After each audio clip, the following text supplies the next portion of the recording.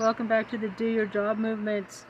See, Brian Tyler Cohen had a great headline, something about Trump being dealt another blow. Trump dealt another loss in New York court. Just... You're not going to believe this, but the former president who staked his entire reputation on winning has managed to continue his losing streak. Trump had attempted for a fourth time to throw out the E. Jean Carroll defamation case that's headed to trial in January, arguing this time that he has absolute presidential immunity.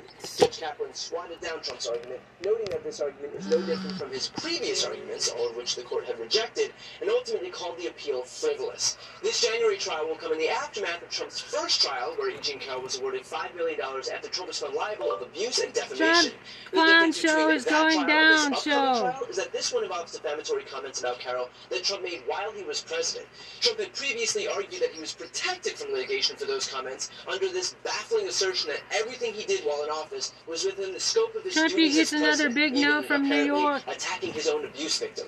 Under Merrick Garland, the DOJ eventually reversed that decision because clearly defaming E. Jean Carroll was not within the scope of Donald Trump's presidential duties. And the fact that this was even ever a question goes to show what a disaster Bill Barr's Department of Justice was. In fact, when Trump heard the news about the DOJ that they would be withdrawing from his case, which effectively signaled that he would lose millions more dollars, he lashed out on Truth Social, writing, "The DOJ will not defend me in the E. Jean Carroll civil case, which is all part of the political witch hunt, lawyered up by a political operative who I just beat in another case, financed by a big political funder, and judged by a Clinton appointee who truly hates Trump. The statements that I made about Carroll are all true. I have no idea who she is, what she looks like, or anything about her. The net result of this horrible injustice, where a completely unknown to me woman made up a ridiculous story, wrote it in a book to increase publicity and sales. I correctly disputed the story and got sued for defamation, whereupon a hostile judge and jury shockingly awarded a woman who I don't know, have never known, and don't want to know $5 million.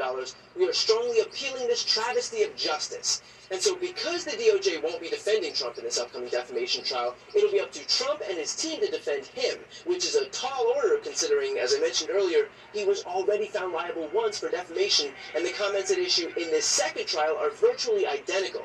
And of course, the case was also recently amended to include comments that Trump made during a CNN town hall, which will not only bolster Carroll's already airtight case against him, but will almost assure that the damages she's awarded will be even higher. Everywhere choosing Abby X, the new tummy tuck alternative. I got the tummy tuck result without the tummy tuck downtime. Get a flat, tight tummy with Somabella's against him, but will almost assure that the damages she's awarded will be even higher. Because what's happening is they're doing this for election interference. This woman, I don't know her, I never met her, I have no idea who she is. I had a picture taken years ago with her and her husband, nice guy, John Johnson. He was a newscaster, very nice man. She called him an ape, happens to be African American, called him an ape. The judge wouldn't allow us to put that in. Her dog, or her cat, was named Vagina. The judge wouldn't allow to put that in. All of these things, but with her, they could put in anything. Access, this Hollywood. This was a jury of 9 people who found you liable of sexual abuse. Do you think that will deter women from voting for you? No, I don't think so, because I think the whole thing, just so you understand, ready? I never met this woman. I never saw this woman. This woman said, I met her at the front door of Bergdorf Goodman, which I rarely go into, other than for a couple of charities. I met her in the front door.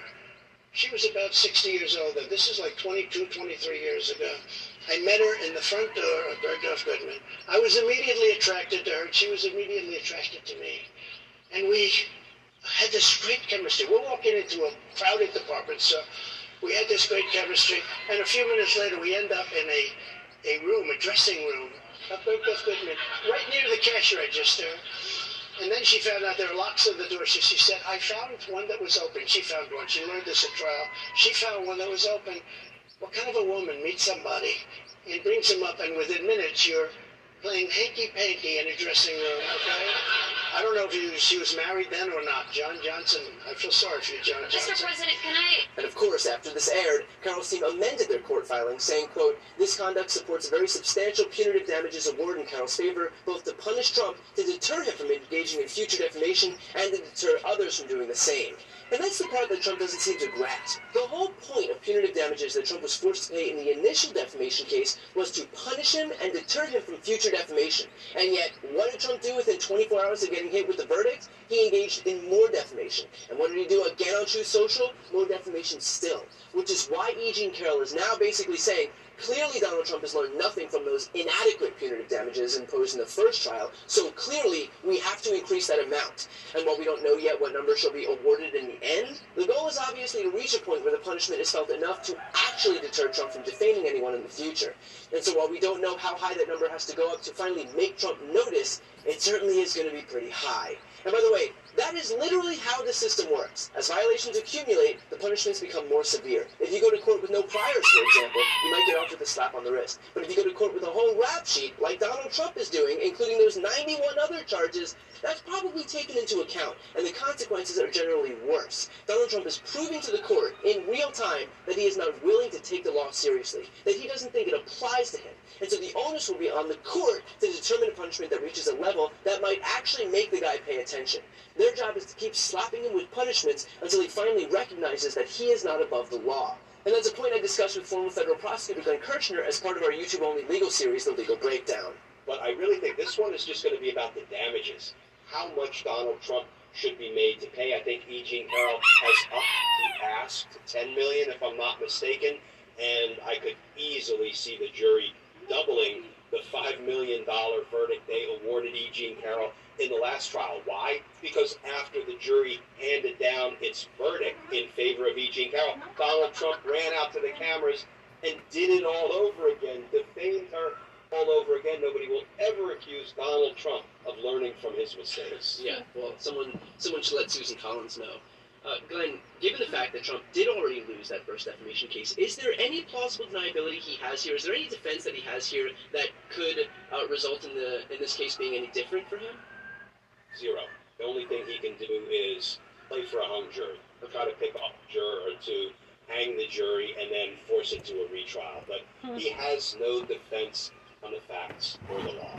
And it's not just the money. It's also the fact that Trump is making a mockery of the legal system by so quickly and publicly discarding these verdicts. E. Jean Carroll's attorney, Roberta Kaplan, said, "It makes a mockery of the jury verdict and our justice system if he can just keep on repeating the same defamatory statements over and over again." And of course, it isn't just this case where Trump has displayed his disdain for that legal system. The fact that he's contending with 4 indictments and 91 charges goes to show that that same legal system is now operating to finally hold him to account for those very crimes. Which, by the way, is a pretty clear testament as to how the leader of the self-proclaimed Law and Order Party actually feels about law and order.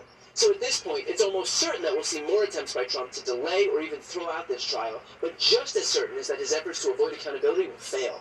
And just like in Manhattan, just like in Florida, just like in Washington, D.C., just like in Fulton County, Georgia, Trump will eventually be forced to show up in court and be held accountable for his own actions. He was perfectly content to do the crime while he was soaking up the applause and the fundraising dollars and the sycophantic adulation. Now comes the part where he pays for it, pun fully intended. Before you go, I need some help. Please subscribe to the channel and do your part to help grow the progressive media ecosystem. I don't do...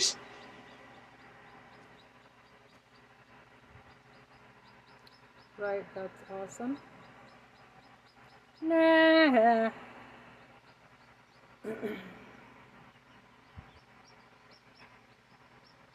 Ice Cube finally exposes the threats from evil Hollywood industry gatekeepers. 30 seconds ago. Let's see what Ice Cube has to say. Shit ain't gonna work. We ain't gonna survive this. Ice Cube came out the other day with a surprise live video where he exposed the truth. No views. Drama Bay. Bay. How to get down. Over the last few months, I've been really going deep into this. The system is just designed totally. Some of you may not have realized, and a lot of you listening to me right here, right now. Ice Cube finally exposes the threats from Hollywood.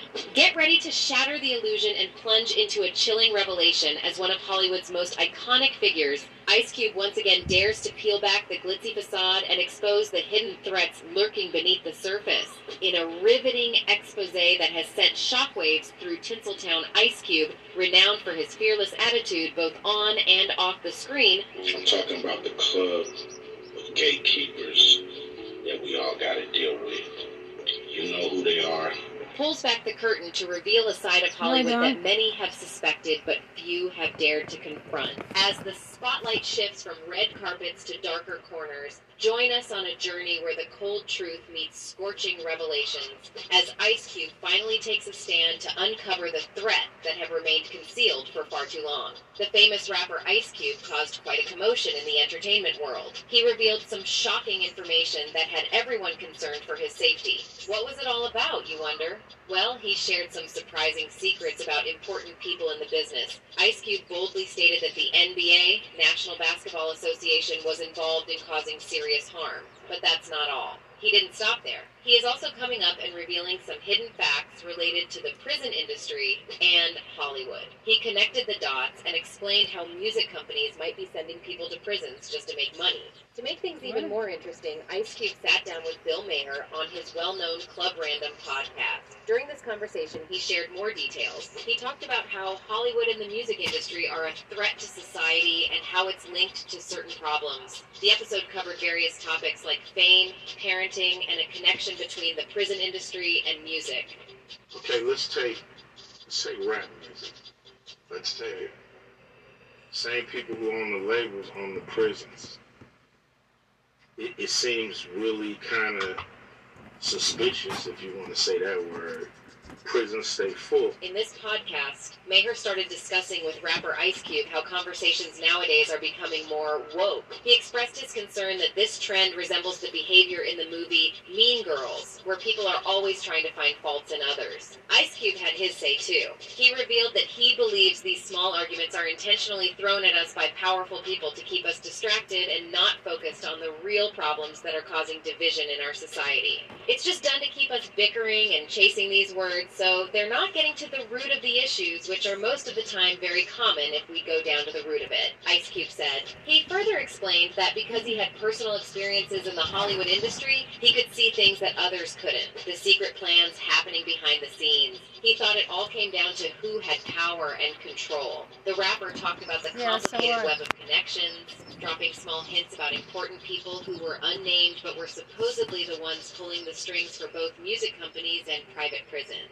Like Follow the Money, he begins. I don't know their names, but if you go high enough, you begin to see this is an industry. Let's take rap music, he continues. The same people who own the labels own the prisons. It seems really kind of suspicious, if you want to say that word, that the records that come out are really geared to push people toward their prison industry. When I say work with us, is to stop working against us.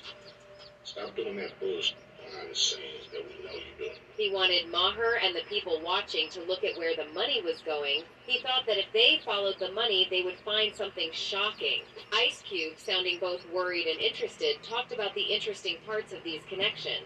He pointed out how Hollywood, especially the music industry, seemed to be linked to the prison system, which got people wondering and wanting to know more. Ice Cube hinted that the songs put out by big record labels were carefully designed to shape how people think, subtly pushing them toward a path that helped the prison industry. He knew that fully understanding everything required a deeper investigation, but he was very sure that this was just one example of how powerful and wealthy people use differences in society to reach their dark goals. Maher looked surprised by these unexpected revelations and asked Ice Cube to explain more about this confusing idea. The rapper, speaking with strong belief, said that he was completely serious about what he was saying. He thought that the same people who made a lot of money from the music industry also had a big interest in the prison system. While critics, of course, might express skepticism, Ice Cube's assertions might prove challenging to accept at face value. It's worth noting that he was once a member of the infamous and contentious gangsta rap ensemble NWA, recognized for their rebellious and provocative tracks such as F*** the Police, which dared to question authority and societal norms. However, it's intriguing to brace oneself, as Ice Cube had more revelations to share concerning the concealed underbelly of the music industry. According to Ice Cube, the situation is not as simple as directly imposing specific lyrics onto artists. Instead, he suggests that record companies discreetly act as guiding rails, influencing which songs gain exposure on the airwaves, and which ones are deliberately suppressed. Ice Cube exposed the firm grasp record labels maintain over creative autonomy, contending that they wield substantial control over albums. Ice Cube has been making various public appearances lately to promote his Big Three basketball league. One of his recent interviews was with Bill Mayer. When I hear my homie say it, it don't feel like venom. When I hear a white person say it, it feel like that knife stabbing me, even if they don't mean it. Additionally, in another conversation on The Breakfast Club, Cube also expressed his belief in the existence of the Illuminati. I don't know one, none of them tell me, hey, I'm Illuminati, Ice Cube said. I don't participate in none of that, so I don't know about it. Seemed like it's there, but who knows. Imagine a mysterious and complex game like controlling puppets. In this game, powerful people behind the scenes in the music industry pull the strings, deciding what kind of music we hear. But what's going on behind all this? Ice Cube has made a shocking revelation that exposes something unsettling. He calls it social engineering. He says that big players in the music business deliberately shape the content, themes, and messages of songs to support a system where many people end up in prison, making a lot of money for some. This revelation has surprised and worried listeners who heard it on a podcast. Think of a world where music bosses not only make songs to sell, but also shape how we think and behave. If Ice Cube is right, it's like entering a dark story where the line between making art and controlling people blurs into a confusing maze of lies. These claims bring up important questions about who has power in the music world and how it might affect society. Could it be that we're unknowingly being manipulated on a large scale? Do catchy songs and carefully written lyrics guide us along a planned path? If Ice Cube's suspicions are true, there's a huge conspiracy happening. It goes beyond just entertainment and affects how we all think. These surprising revelations show the music industry might be involved in secret plans, hidden strategies, and tricks to make money. But just like any big secret plan, it's wise to be cautious. Without solid proof and clear names, Ice Cube's ideas are more like guesses. Still, they make us think hard about the connections between music and the prison system. In a world where power and reasons are often hidden, secret plans may be real. No matter if Ice Cube is right or not, what he's saying reminds us to question things and watch out for possible tricks. As his surprising podcast talk continues to spread, we're not sure how the music industry will respond. Only time will tell if his ideas get taken seriously, leading to more investigation into how Hollywood and the music business work and how it affects everyone. While we wait, the discussions started by Ice Cube's podcast keep making us think and talk about these important issues. One user commented, "He's brave to stay outside the gate and point out some of the characters keeping it. He's not the only one who knows what's going on, but he has the balls to stand alone and call the industry out." Well, isn't that wonderful? Trump face off with federal judge will backfire in his face. His leader, Hakeem Jeffries, to keep it short and keep it real. A democracy. All right, Nick. So look, lots to talk about. 2 lots days going ago. on here in America, starting with Trump and Walnada pleading not guilty, and then you have the other guy, Carlos de Oliveira. His arraignment is postponed. Imagine he still can't find a lawyer. I mean, that's what the postponement is about. He can't find a lawyer, and then of course you have Clarence Thomas. Think about this: Clarence Thomas, Supreme Court Justice, taking gifts from mega billionaires, some of whom have been before him on the Supreme Court with different cases. I mean, there's so much in there. You have this wackadoodle from Utah who wants to kill Joe Biden, Kamala Harris, Alvin Bragg, Fonnie Willis, and everybody else on behalf of Donald. So, look, we have a lot to talk about, but the first thing that I actually really want to talk about This is my in a recent New York Times no, opinion, baby, don't let me. If I tell you my story, don't grab me, yeah. Trial is a bad idea. No, baby, don't laugh at me. If I tell you my story, don't grab me, yeah. I took my time, that's fine by me. This is my Mary Cooper. Don't take it on down. This is my Mary Cooper. Don't bring it on down now. Break it on down, break it on down, break it on down. Saying that the arguments in favor of broadcasting the trials do not give enough weight to the dangers that could pose to trial witnesses and jurors or the potential to undermine the integrity of the trial process. Now, Nick, I want to be honest with you. I've been yelling this from the rooftops literally since I heard that they wanted to televise that, because I'm with you. I think it is, while I'm all for transparency, I think it is a horrible, horrible idea. If you would, describe for my listeners how this would manifest in a trial and why you ultimately think, as do I, that it's a bad idea. Well, a number of reasons. First of all, with respect to witnesses and jurors, having your face exposed and broadcast worldwide is going to leave you open to every wackadoodle who's out there that's in favor of Donald Trump. And you could very well have happen, just like happened yesterday in Provo, Idaho, or happened after the search warrant was executed on Mar-a-Lago, where some crazy showed up at the FBI field office in Cincinnati, Ohio, and tried to shoot an FBI agent. I mean, it is extremely important that these witnesses be protected, that their images not be out there, that people not see who they are. Some of these people are even unknown people at this point. Some of them are FBI agents. There'll be a lot of boring testimony about surveillances and records. And these people should not be exposed to this sort of situation where people are going to make them targets. And the other real big reason here is that one thing that Donald Trump excels at is reality TV.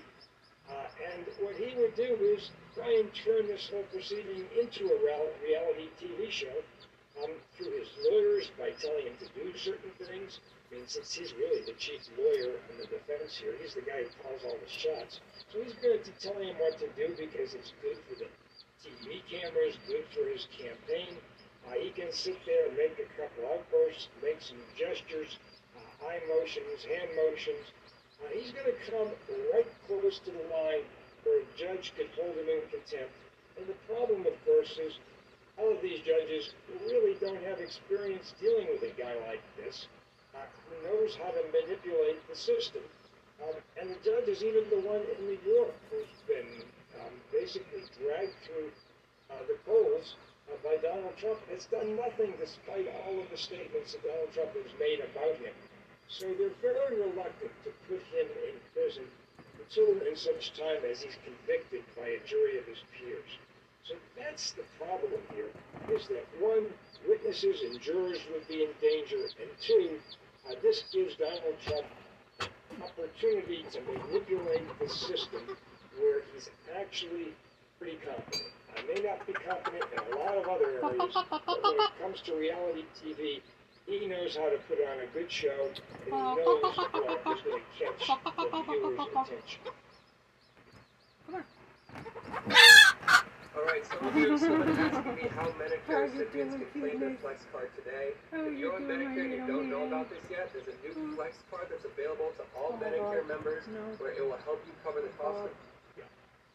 All of a sudden I hear everybody start yelling about transparency. You've seen judges like the one in Florida the other day, also the judge here in New York, admonish Donald for making certain statements and are offensive, that are dangerous, and so on. And then all of a sudden, he decides he's going to do it again. Now they have this possibility of doing a gag order or potentially holding him in contempt, which I agree with you, they won't do it. Why? I don't know. If it was you, certainly if it was me, they would have hauled my ass back, to prison in a half a second. But not Donald. No question about it. No question about it. But not Donald. He gets this pass. And I agree with you. I don't give a shit if he was, what role he played, right? It makes no difference. It's supposed to be, right, one rule of law for all of us. 2 seconds after he loses to E. Jean Carroll, he's on CNN saying the same things, and then worse. And now, of course, we're bringing him back. That's, of course, civil. All right. Here's the problem. I do want the information Get your pretty hair back again. I'm glad you came provided fine. to the people because he was the former president, because it is important for them to be able to see and to hear for themselves what's actually going on in the courtroom. But now all of a sudden you see stuff like Alvin Bragg has police escorts and security, Tish James, Bonnie Willis, Jack Smith, all of them. But you're right. What about those of us witnesses that they intend to call? How does government asking us to do so much in order to prosecute the man, we don't get shit. And if God forbid you have an issue, which I have had, and sadly more than just a few, who do you call? Who's there to help you? The answer is no one. The answer is no one. Well, the problem is to put somebody in the witness protection program is extremely expensive. I probably at one time in the U.S. Attorney's Office had the most witnesses in that program. And I know what it takes to get into it and what they have to go through to do it. That's not the answer. The answer here is that the press has got to do a better job of reporting on these trials.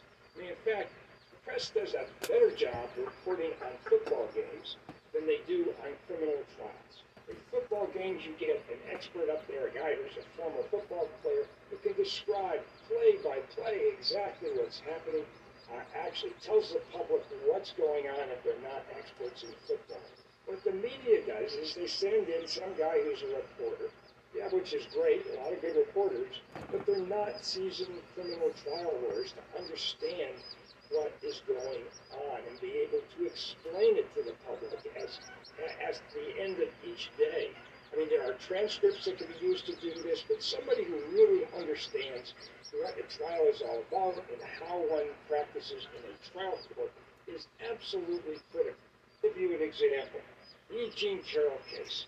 Everybody reported on the fact that Eugene Carroll wound up testifying for one day, and reported that Trump's lawyer cross-examined her for about a day and a half and went on and reported what she said. But what they didn't report was that what this lawyer did was to basically make the usual rookie mistake, trying to keep a defendant or a party on cross-examination way too long. What he wound up doing was building up her credibility and asking her questions that would not have necessarily been proper or admissible on her direct testimony. He should have just taken her through a series of yes or no questions to support his summation. That is, you didn't report this to anybody at Philadelphia Goodman, correct? She'd have to say yes. You didn't call the police, correct? And she'd have to say yes. You could have done that all in 45 minutes, gotten her off the stand, and then used that in his summation and read from her testimony. Instead, he's up there beating away, asking her all kinds of questions that at the end of the day made her the most credible witness in the courtroom, and nobody called him on. So that's the kind of reporting you need in these trials. You can't let rookies go in there and then come out and tell the public what happened. But you were a Watergate prosecutor, and you handle, even to this day, very complex criminal cases. There's no doubt that CNN or MSNBC will call you and ask you to come in and to explain the information in a credible and in a legitimate way.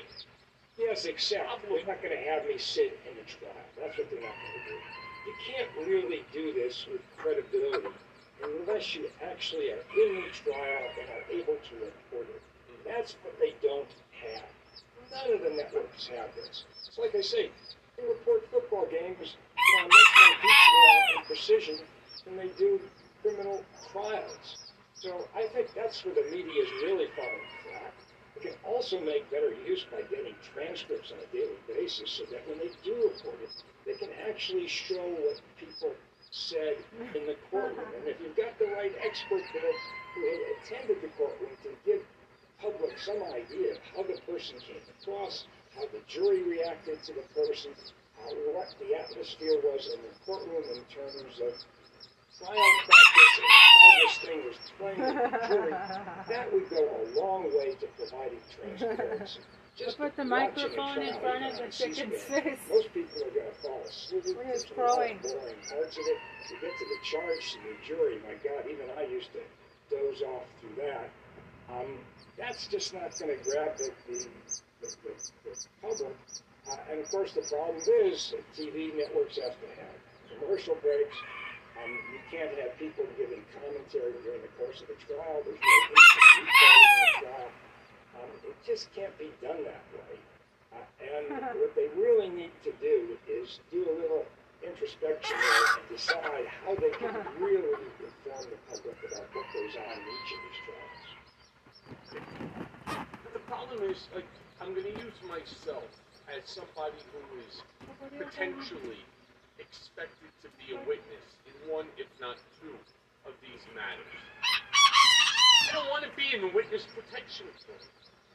Even when I was at Otisville, it was offered to me to go to K Block, which is where they keep the witness protection inmates because of death threats. And I didn't want it. I wouldn't want it here either. I'm not walking away from my family. I'm not walking away from my friends. I'm not walking away from my life that I'm trying to rebuild. Bullshit. For what? And I'm only one person. Remember, there's going to be 5 different indictments against Trump. 2 more definitively on the way. January 6th and also Fannie Willis, Fulton County, Georgia case. There will be 5. How many witnesses? Let's just be stupid for a second and say each and every one of these 5 will only have 3 witnesses on behalf of the government. Now, we know there's much more. Of course, I'm being stupid and for a point. That's 15 people, witnesses, who are going to be splashed, as you correctly, stated, going to be splashed all over the media for people like this loony, Craig Robertson, out of Utah, who was making death threats to Joe Biden, who was also, making threats to Alvin Bragg and to Fannie Willis. I understand. Again, I want them to be safe. But I also want witnesses to be safe too. So what are you going to do? Now start providing police protection to each and every, one of the witnesses? And again, being stupid, I said 3 in each of these 5 indictments. That's 15. Many more. That's only, of course it's many more. So how does something like this even work? And why would a witness in his right mind, seriously, why would a witness turn around and agree, and fuck this bullshit on subpoenas and so on? You can subpoena anybody all you want. You don't have the right to put their lives in jeopardy. All right? Yeah, I know, you subpoena. You could wipe my ass with that subpoena. If I believe that my life is in jeopardy, why in the world, fuck you and your subpoena? I'm not putting my life on the line when you have 24/7 police protection. How do we... This is what Donald wants to do. And successfully, he's doing it. He's creating all of this rigmarole. He's creating all of this fear and anxiety and angst in everybody's lives. And using stupid people like this Craig Robertson, the guy who unfortunately got killed, shot and killed by the FBI. He's using people like that. Look at what happened with the January 6th committee. I mean, the star witness there, Cassidy Hutchinson, she only testified because Congressman Cheney was able to talk her into doing it. But even when she did it, they had to play clips from her deposition just because she was a pretty nervous witness. And afterwards, she had to go in hiding with security with her family for a period of time. And she's not going to want to come out of that now, go testify in this January 6th trial, and all of a sudden have to be worried about security again. I mean, it's just not fair for somebody like that. And the benefit to the public in seeing this on camera, I must say, is just not that great when you balance against it the kind of antics that Donald Trump is going to pull in trying to turn this into a reality TV show. So I'm curious then, if you could take a step back for a moment and discuss your view of the size and the scope of what is, of what's occurring right now. That a former president of the United States is being charged with the most treacherous act in opposition to democracy, right? Rule of law and the peaceful transfer of power in our country's history. So if you would, discuss with my listeners what goes through your mind when you're thinking about things like this. This is totally unprecedented, for sure. But, these indictments are all serious. I mean, it's not just the January 6th. The case being brought by Alan Bragg really is kind of the first bookend to the January 6th. As the first paragraph in the statement of facts with that indictment says, Donald Trump paid off this hush money and covered it up through false documentation, basically defrauding the voters from knowing this information prior to the time they voted in 2016. So in 2016, what does he do? He basically hides from the voters material information that would have made a difference in how the election came out, particularly since it followed right after the Access Hollywood tape came out and all of the hubbub about that. And then, now with January 6th, he's being charged with crimes for trying to stay in office. Basically, again, defrauding the voters by lying to them about dead people voting, out-of-state people voting, and felons voting, etc. So what you got him doing, these are simple cases. It's all about lying and trying to steal the voters' right to vote and stealing the vote. And that's what certainly those two cases relate to. And the other case with the classified documents, I think it just shows that, we don't know why he took those documents or what he was planning to do with them. Certainly he was using it for retribution. He tried to use it against General Miley in that tape conversation that they're going to put into evidence. But Donald Trump doesn't do anything, as you know, without some kind of monetary motive behind it. So the question is, what was he really going to do with all those classified documents that he never bothered to read when he was president? Never mind read, understand. So what was he really going to do with that stuff? And that's the big question. Yeah, you may remember when that first broke, I was on that's all various different hostage. programs, and I said, I think everybody's looking at this the wrong way. They all want to know what were the documents. We knew that They're all being held hostage. Everybody was more concerned about what was in the documents. And I keep saying, that's not what you really want to be interested in. The government right now needs to know what was the nefarious purpose that Donald had in taking those specific documents. It's not like he just grabbed a pile of papers, threw it into a box, I'll figure it out later. He knew exactly what he was taking. The question becomes why, and more importantly, who else has seen them? Those were the arguments that I was making. And of course, the hosts of the different shows would say, yeah, that's true. And I said, it has to be like a Where's Waldo game, right? You have to track where Donald went each and every day. And that's not difficult because his movements are tracked by Secret Service, aircrafts, and so on. And then you need to figure out who did he see. We all know that there were boxes that were placed on Air Force One, right? That big gigantic Trump sign that flies around in the air, the 757. Right. We know that there were boxes on it. We know that there were other people that were there. Many of them have already testified. So the question is, we need to figure out exactly the nefarious purpose. And I believe a lot of it had to do not just for money, but it was also to hold the United States hostage. That if you do this to me, I will release some of the most classified national security secrets that we have right now that will put the United States behind the 8 ball. And he wouldn't give two shits about it. Yet, the guy wants to be president again.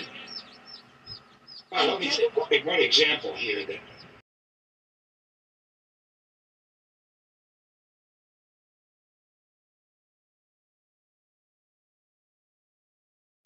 incriminating.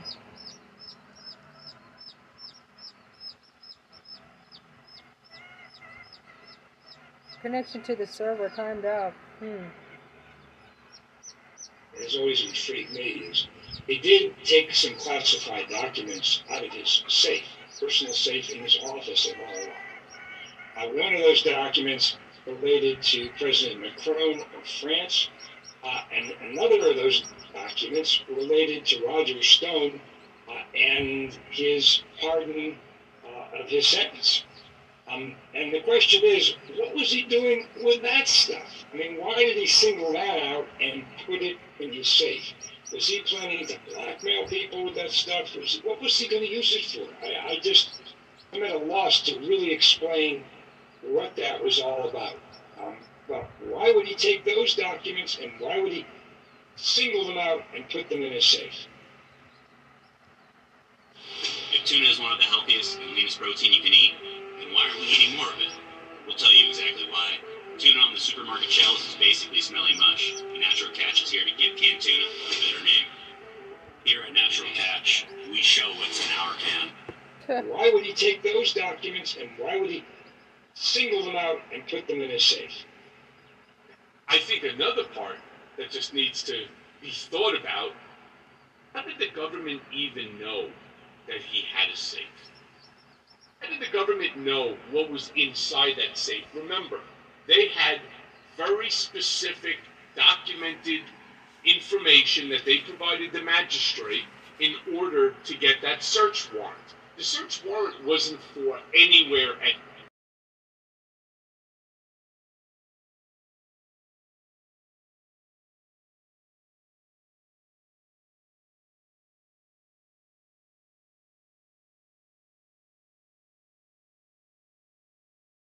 Exclamation point.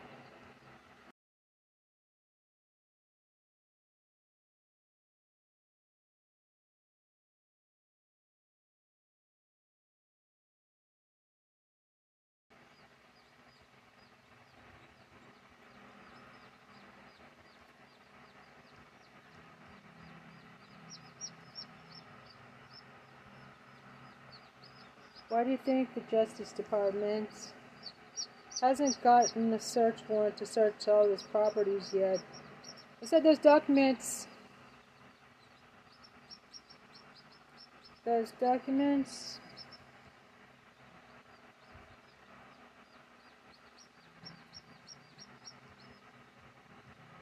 I'm absolutely sure he has 50, 100, 50,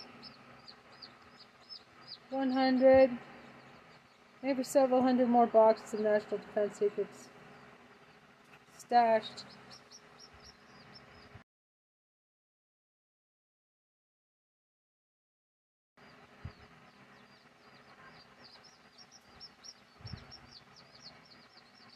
Why do you think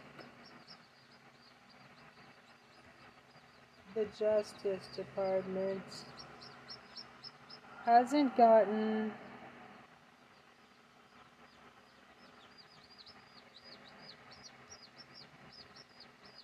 got a search warrant to search all his properties yet?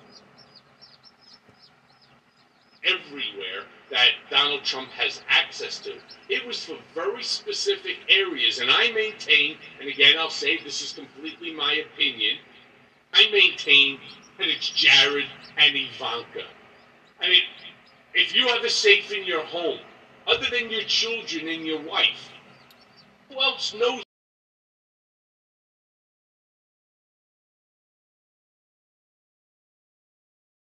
For every and any nefarious reason you can think of.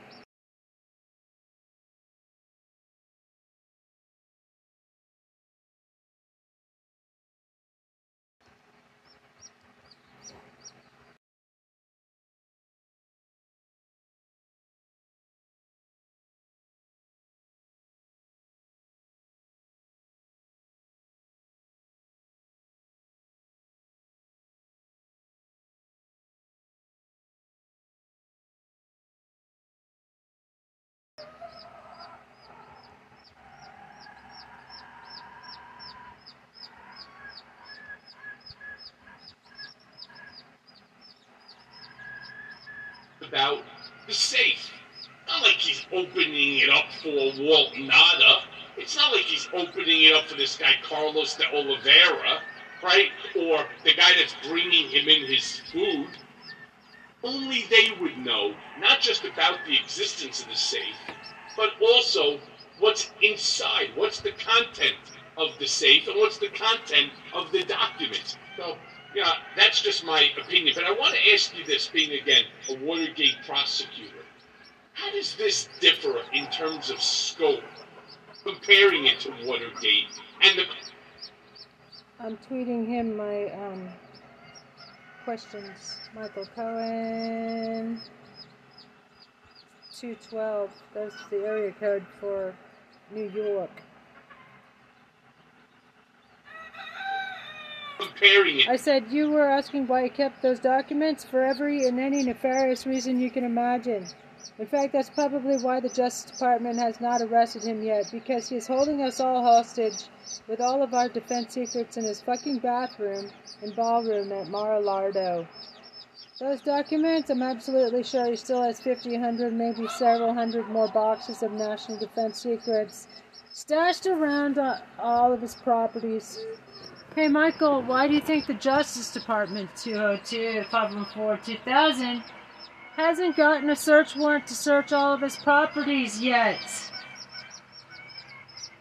Including Scotland and Ivana's gravesite. LOL. Run for office with me, Michael Cohen. Let's crush him and make sure he goes behind bars, not ever take office again. Just propose Trump for prison. Old Diaper Don took so many national defense secrets because they were incriminating. He took all the evidence with him.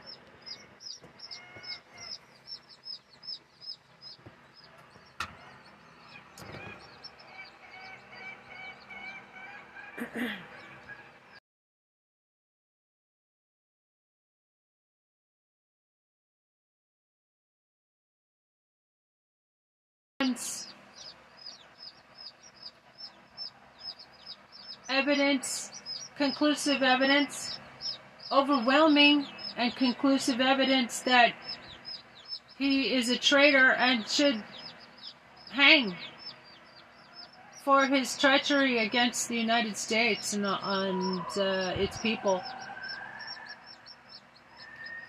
If they saw what's in those documents, he would hang.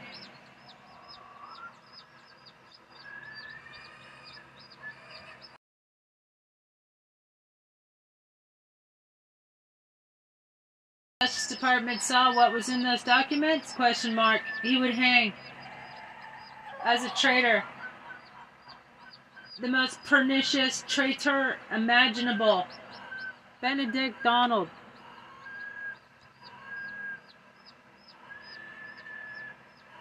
U.S. government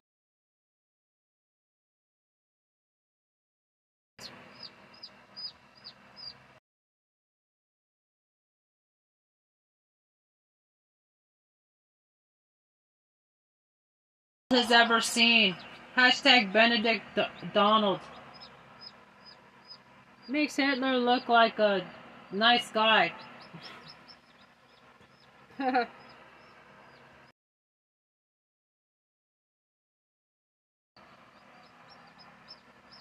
He makes Hitler look like a nice guy. LOL.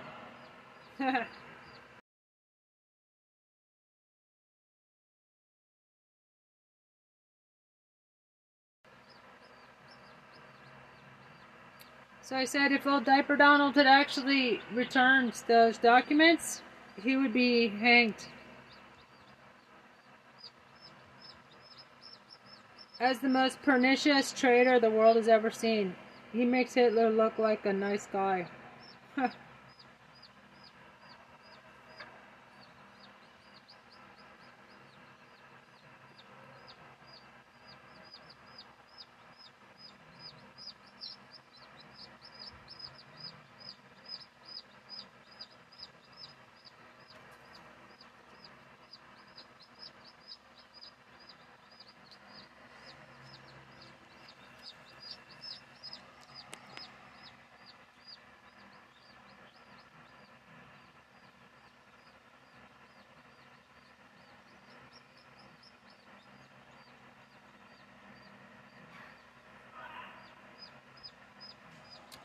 He makes Hitler look like a nice guy. And the crimes of Richard Nixon.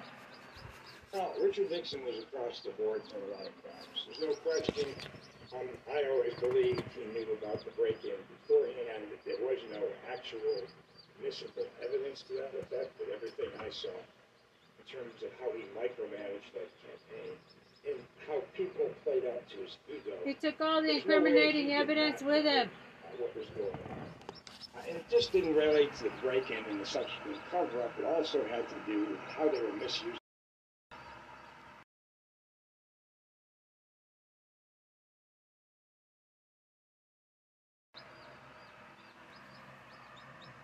And would never give it back, even under penalty of death.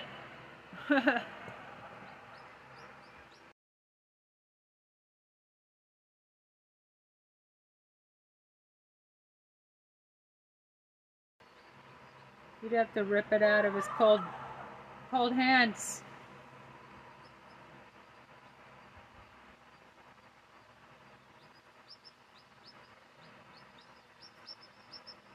Even under penalty of death.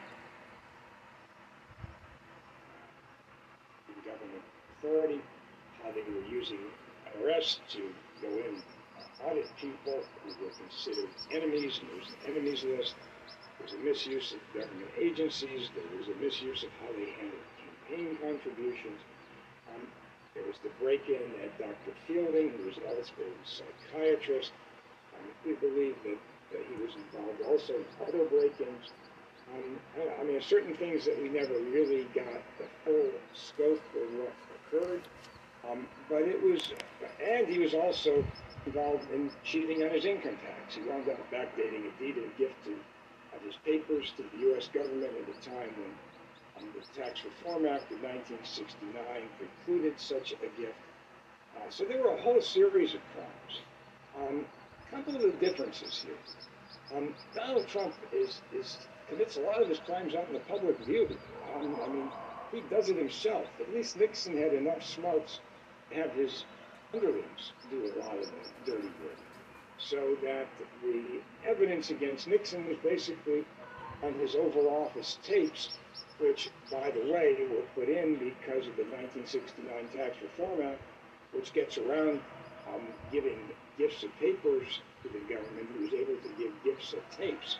So the irony here is that out of his own greed, trying to keep this huge tax deduction, which had been legitimate for him and a lot of other presidents, he basically created this taping system, broke him down. Just put him down because that's the evidence that put him away. Donald Trump, in a lot of ways, has been very careful in terms of not using email, not writing too much.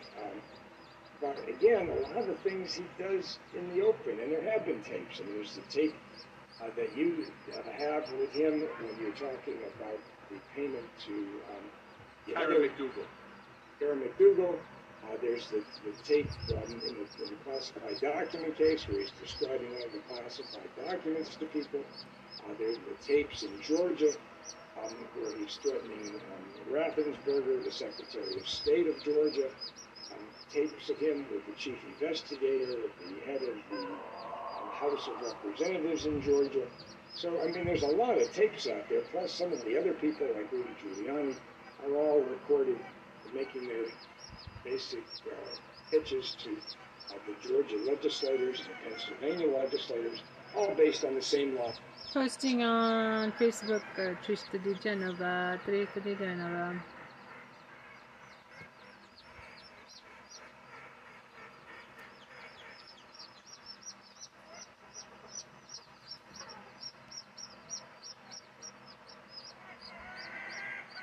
All based on the same lies about fraud in the election.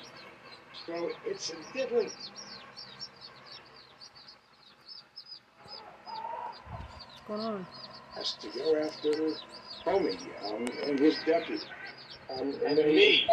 Yeah. I mean, Senator Dick Durbin called on the IG to open an investigation to add me to the list of whether it was Comey or who was it, Andrew Weissman, I think, or there was somebody else, to add me to the list of people that they're looking into, because it's awfully suspicious, the actions of the IRS. That case never went anywhere. Not for me, not for Comey, not for anybody.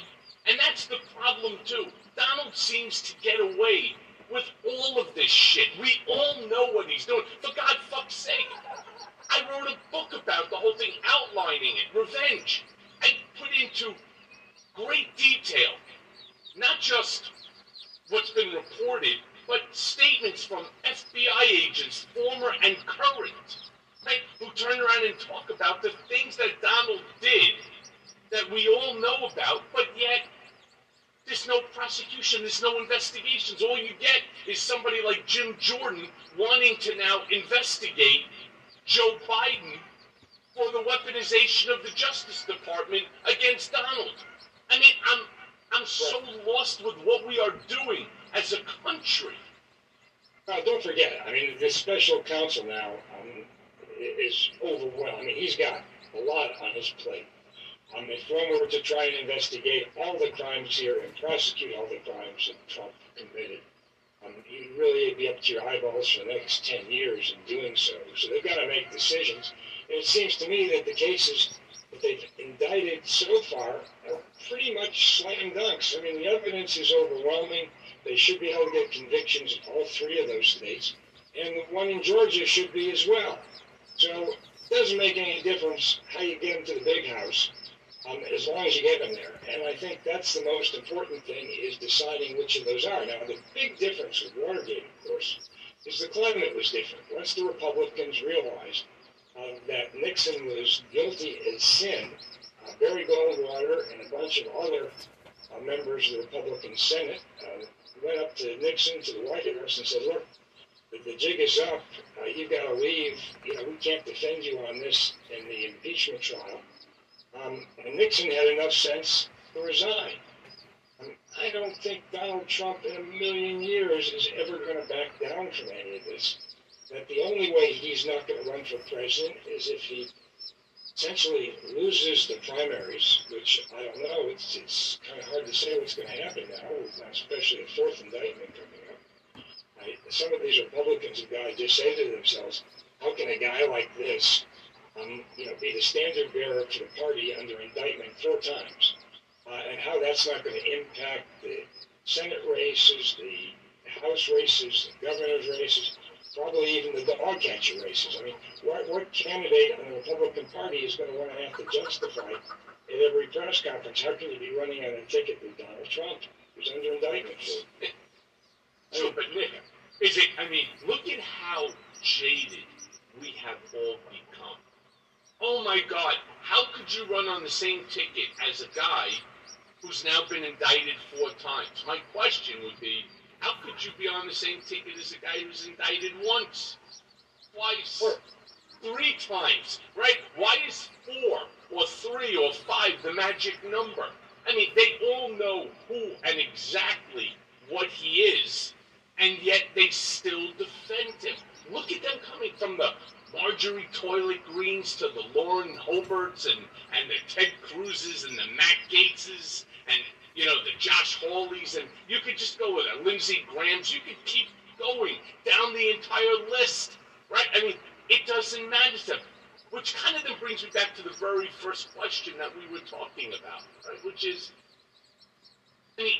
these people that are watching Trump, that is still attending the rallies, whether they're loaded to the gills or they're basically half empty, they do believe that this is all politically motivated prosecution. That this whole thing against Donald is unfair because Donald somehow has the ability to convince them that he is the victim. Donald's always the victim, right? Right. So it goes back to the first thing that we were talking about. Do you think that maybe, just maybe, if these people see with their own eyes and listen to the trial with their own ears, basically how the sausage is made, that they will somehow be less inclined to swallow all of this Trump bullshit and maybe he doesn't make it to the primary? No, I don't see that affecting the hardcore supporters. It's not going to make any difference.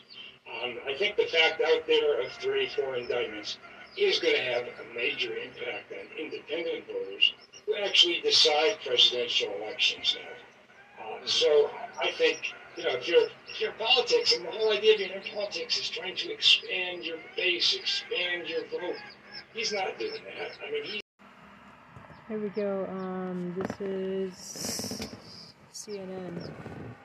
Throw Trump under the bus. And opponents, we might not see it for some time until we get to the general election. And just a quick final question. The president has been very reluctant to comment publicly on any of this regarding the former president and what he's going through from a legal standpoint. But we're about to hit a pretty seminal moment on Thursday or Friday.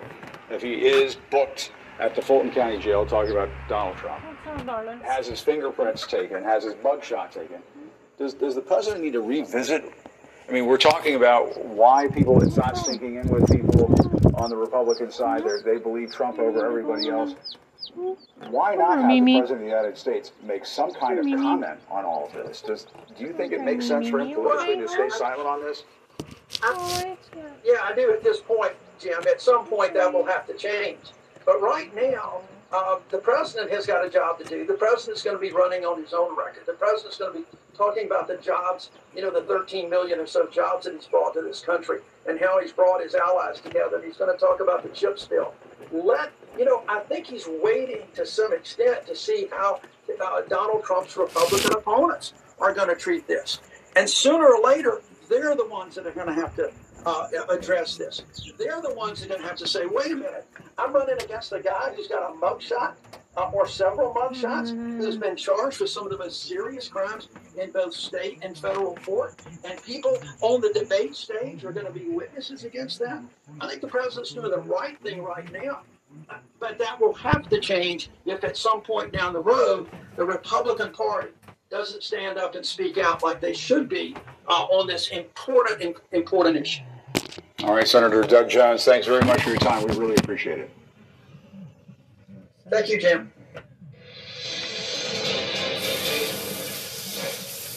This Wednesday, Republican presidential candidates will face off at their first debate. 8 candidates are expected to be on the debate stage in Milwaukee, including a new addition. Former Arkansas Governor Asa Hutchinson told CNN today he's met the RNC's polling and donor requirements to participate. But there will be one notable absence, of course. We're talking about former President Donald Trump. He confirmed just a short while ago that he won't be participating, he says, in the debates, whatever that means. Joining us now to discuss, CNN senior political analyst Ron Brownstein and the director of the University of Virginia Center for Politics, Larry Sabato. He's also the editor of Sabato's Crystal Ball.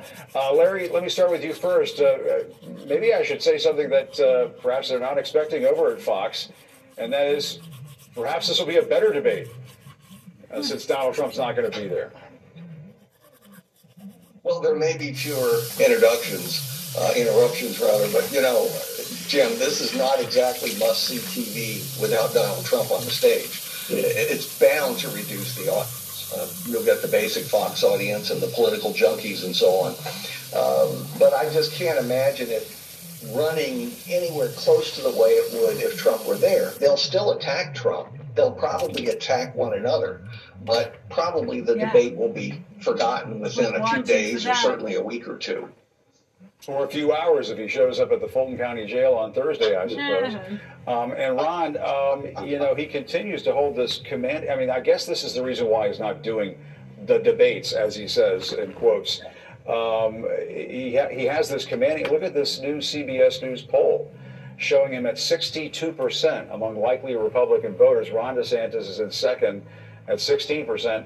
Vivek Ramaswamy is at 7%. He's ahead of a former vice president, a senator, a former UN ambassador, former governor, and so on. I mean, that just also, I think, says something about this field. What is your sense of it right now? Trump is running almost as an incumbent, like an incumbent right now in that field.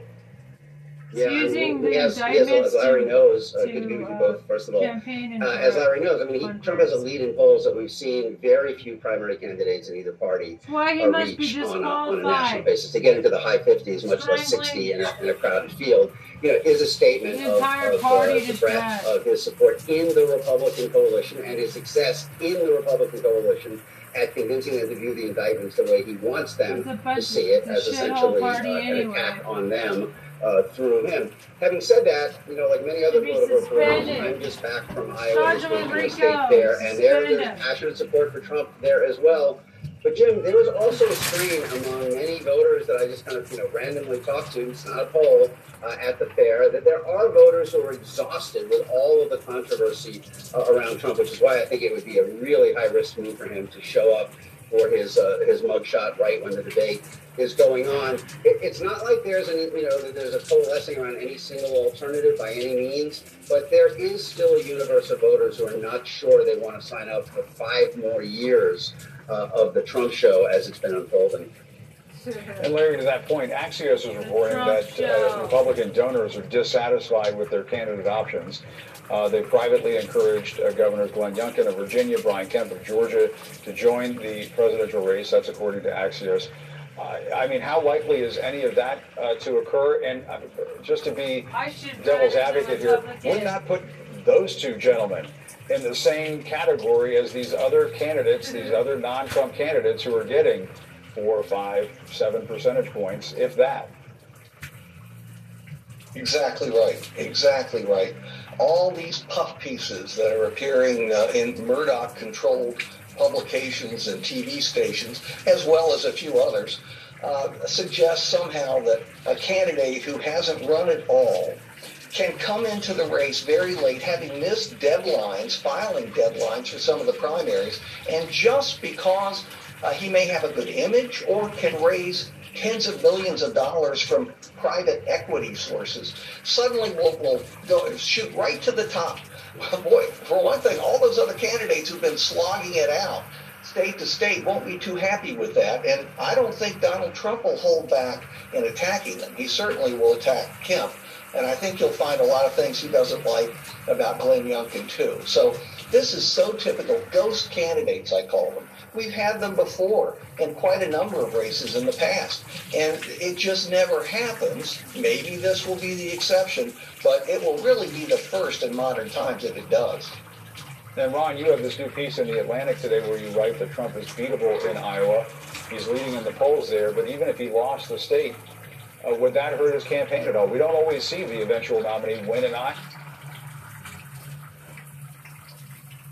Active trade for options allows for a quicker options trading experience.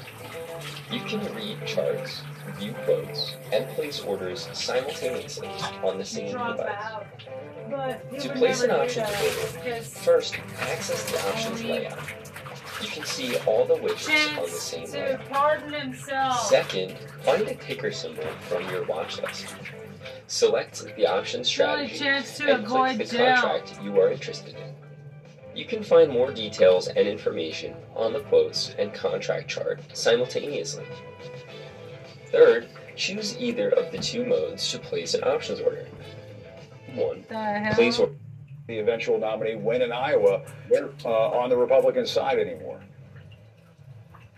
Absolutely. I mean, the good news for Trump's rivals is that Iowa does have a modern tradition now where the Republican caucus has gone against the frontrunner in each of the last 3 races in 08, 12, and 16 that were contested. But each time, as you know, they picked an alternative who was not able to win the nomination overall. In fact, none of those 3 Iowa winners, Mike Huckabee in 08, Rick Santorum in 12, and Ted Cruz in 16, won more than a dozen states because the way they won Iowa was to maximize support among one group of voters, evangelical Christians. And you can win Iowa that way. But if you paint yourself into that corner and have trouble reaching out beyond that constituency, there aren't that many other states, as each of them demonstrated, that you can win. And there are Iowa, the Iowa political leadership that is dubious of Trump has by and large settled on DeSantis. He has a lot of endorsements from local elected officials. Many of the conservative power brokers and evangelical leaders are likely to end up in his corner. But I didn't really find a lot of interest about him among voters that I talked to. It almost feels like he's making a category error. I mean, his assumption was that Republicans would warm to an idea of Trumpism without Trump. So he's relentlessly portrayed himself as a fighter. I think the problem is that the voters who want a fighter in the Republican electorate, they like the fighter they have, Trump. Right. The voters who don't want Trump are the ones who are exhausted by all the fighting. And for too many of them, at this point, DeSantis just seems like more of the same, bringing some of the same controversies and political vulnerabilities as Trump himself. And I wanted to get a quick take from both of you on what I heard yesterday from constitutional legal scholars Lawrence Tribe and retired conservative judge Michael Ludig. They're making the case that, convicted or not, Trump is already disqualified from holding office under the 14th Amendment. Larry, I guess to you first. I mean, what is the likelihood that we could see a scenario emerge where he is booted off of ballots in certain states because a Secretary of State there might say, you know what? He is disqualified, and we see a big court fight ensue. Well, I'm in a deep state of pessimism, Jim, but I have to tell you, I watched that segment, and I thought it was wonderful. I hope they're right. I don't know whether they're right or not. We'll leave that to the courts and other legal scholars. But it was wonderful to see a very conservative judge, Judge Ludig, as well as a very liberal professor, Professor Tribe, join together in the national interest in pointing out what should be obvious. You don't need a guilty verdict to send someone like Trump off the ballot, at least according to the 14th Amendment. That's my view. That was their view. They put it very well, and it was wonderful to see. And guys, Ron Brownstein, I'm just hearing in the last couple of seconds that Chris Christie did sign the loyalty pledge. Am I hearing that correct? It sounds as though the former New Jersey governor has signed that loyalty pledge. You know, I'm just curious, Ron, what you think of that. I mean, they have to get on this debate stage, and I suppose they've got to comply with these requirements. But that means that Chris Christie is essentially saying, I'll support Trump if he's the nominee, although I have a feeling that he may revise and extend his remarks. I have a feeling he may revise and extend his remarks. Look, if you've got to do that to get on the stage, you're going to sign it. But does anybody believe that if Trump himself eventually signs something to get onto a later debate stage, and I do think he will have a different calculation when the debates get into the early states themselves, that he would fulfill that? Obviously I haven't seen what Christie has said, but he's a lawyer, and I think he's going to find a way to square the circle and get on the stage, but also leave open his options not to support the nominee if it's Donald Trump. All right. Now we'll be looking for any loopholes in that loyalty pledge in the days to come, I suppose. All right. Larry and Ron, thanks very much for your time. We appreciate it. We'll be right back. CNN's Josh Campbell is nearby in Oak Glen, California. Pardon me, Josh, as well, for asking if there was any feeling on your end of this earthquake. I know, as Stephanie Ewan was saying a few moments ago, this is not something that gets people all that riled up in Southern California, but I can see to the point of what's happening with Tropical Storm Hillary, it looks like you are starting to see the effects of that where you're standing right now. Give us the latest. Yeah, that's right, Jen. The rain picking up now, the wind picking up. We didn't feel that earthquake here. We were actually in motion. I got a text from my husband who said they very much felt it in Los Angeles. Where we are now, you can see here at the foot of the San Bernardino Mountains. This area here is one of those areas that are now under mandatory evacuation. And the sign here over my shoulder tells the whole story. This area prone now to mud and debris. And that is because this whole area was subjected to recent burns. That changing the landscape here, which is giving firefighters great concern. As our photojournalist Chris Haddock and I walk over here, you can see behind me some of those burn scars. This was all from previous wildfires. Firefighters tell us that these burn scars are throughout the area, which makes, again, once the rain picks up and really starts turning into these flash floods, they soar down this area from the mountain down below. Now, I spoke just a short time ago with the battalion chief who oversees this region here in San Bernardino. He talked to us about why this area is so concerning for them and why it's so important for residents here to listen to authorities. Have a listen. Biggest areas of concerns for us is some of our burn scar areas, the El Dorado and the Apple Fire that are burned a few years ago. And really, we've seen pretty significant mud flow and water flow in this last year, which is pretty good. If we ask you to evacuate, we don't take that lightly. We're asking you based on predictions and concerns, and we want you to get out sooner rather than later. The last thing we want you to do if we have significant rain is you try to leave last minute and then be overtaken by floodwaters. And because it's so unusual to have this kind of rain, certainly a tropical storm moving through this area, authorities tell us that makes their job that much harder when it comes to predicting which areas will be hit the worst. So that battalion chief telling us it's very much all hands on deck here. The firefighters in San Bernardino County that are responsible, Jim, for over 20,000 square miles are on full alert. They've moved from preparedness to response mode, and they're just waiting to see how strong the storm is going to be as it moves in earnest here, Jim. All right, Josh Campbell, please stay safe. Thank you very much for that report. And we should note that this earthquake has been, we've got new information on it, that this was a magnitude 5.1 quake. We are hearing anecdotally from... If you feel distant from the Lord, it's probably because you haven't been reading Bible. But what if you hate reading or you struggle to understand Bible? This KJV Bible... 5.1 quake. We are hearing anecdotally from some folks in Los Angeles. Right, thanks one person who said that their apartment did shake just a bit during this earthquake. So we're going to stay on top of that. But let's stay on the situation with Tropical Storm Hillary. Just a few hours ago, south in San Diego, CNN's Kyung Hwa was picking up on some of the effects of Tropical Storm Hillary. Kyung, how are things looking there? Well, we are certainly seeing, Jim, the heaviest rain that we've seen throughout the day. The city officials here, the people who are watching the weather, the mayor's office says that this is the thick of it. These are the next few hours where we're going to see the most amount of rain here in the city of San Diego. I'm standing in Mission Valley, and this whole stretch is an area that typically sees flooding. That is not a surprise to people who live here or to city officials. So what the city has done in preparation for all of this, in addition to closing city parks and city beaches, is they've put up these signs to stop people from coming into this area. But if you could look at the video that we shot just within the last couple of hours, people are ignoring these signs that are being put up and driving around them.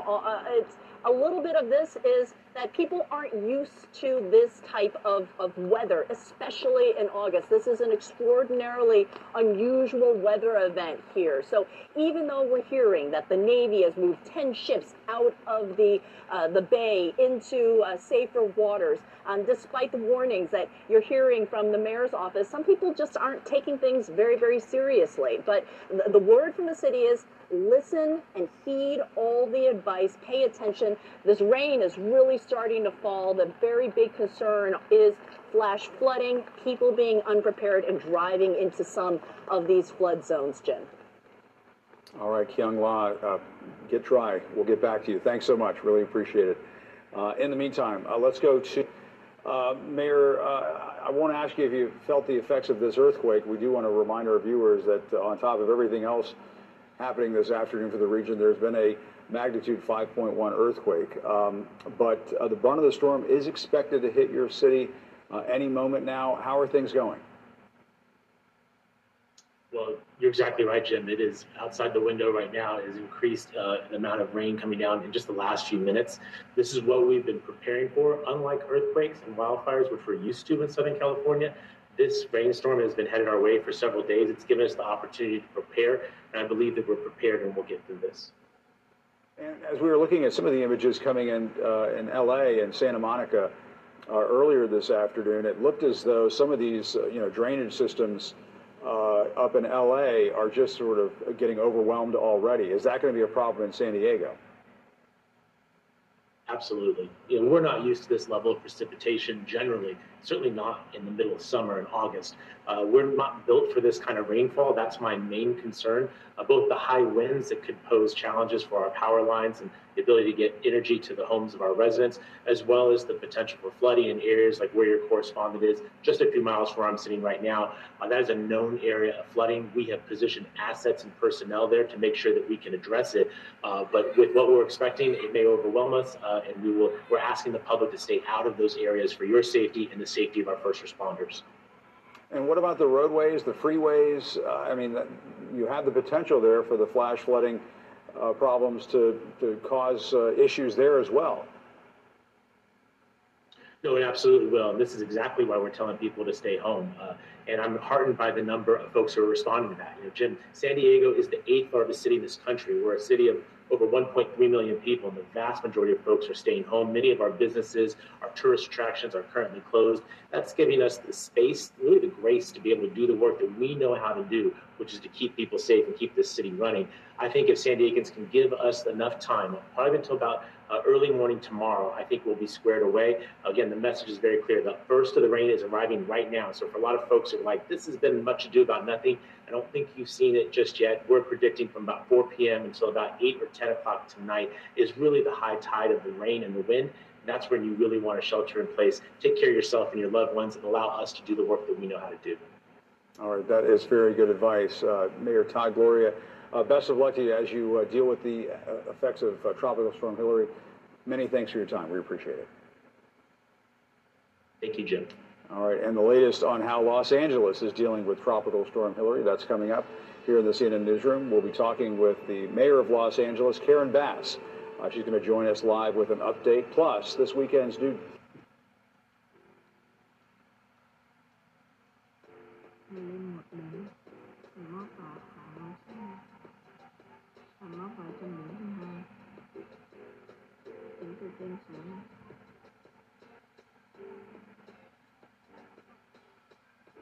Còn chuyển từ giờ lên thì sẽ là tâm điểm thứ ba nhé.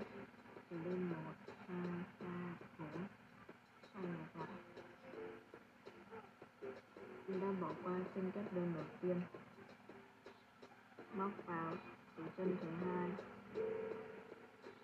Một kép đơn. Chân tiếp theo một kép đơn. Chân tiếp theo một kép đơn. Sau đó lên 3 dính.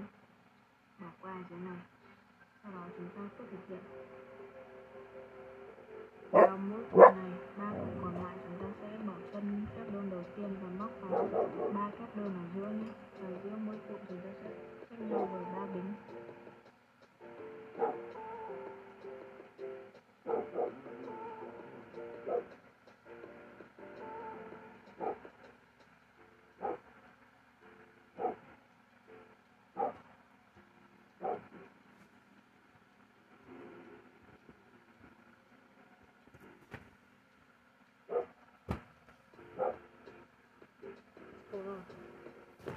This chick's knitting again.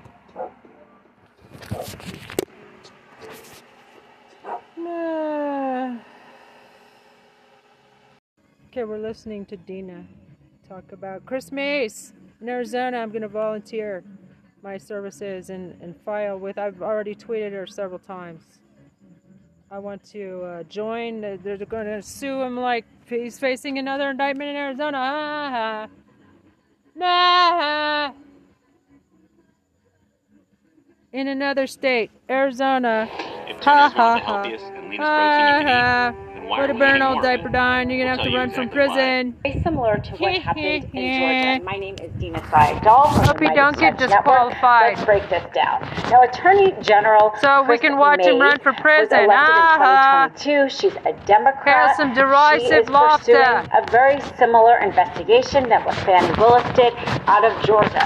Now, interestingly, the indictment out of Georgia includes actions that Donald Trump and some of his co-conspirators, actually 5 total, including Donald Trump, evidently took actions in Arizona and are part of that criminal indictment because of the fact that they were charged under the RICO statute.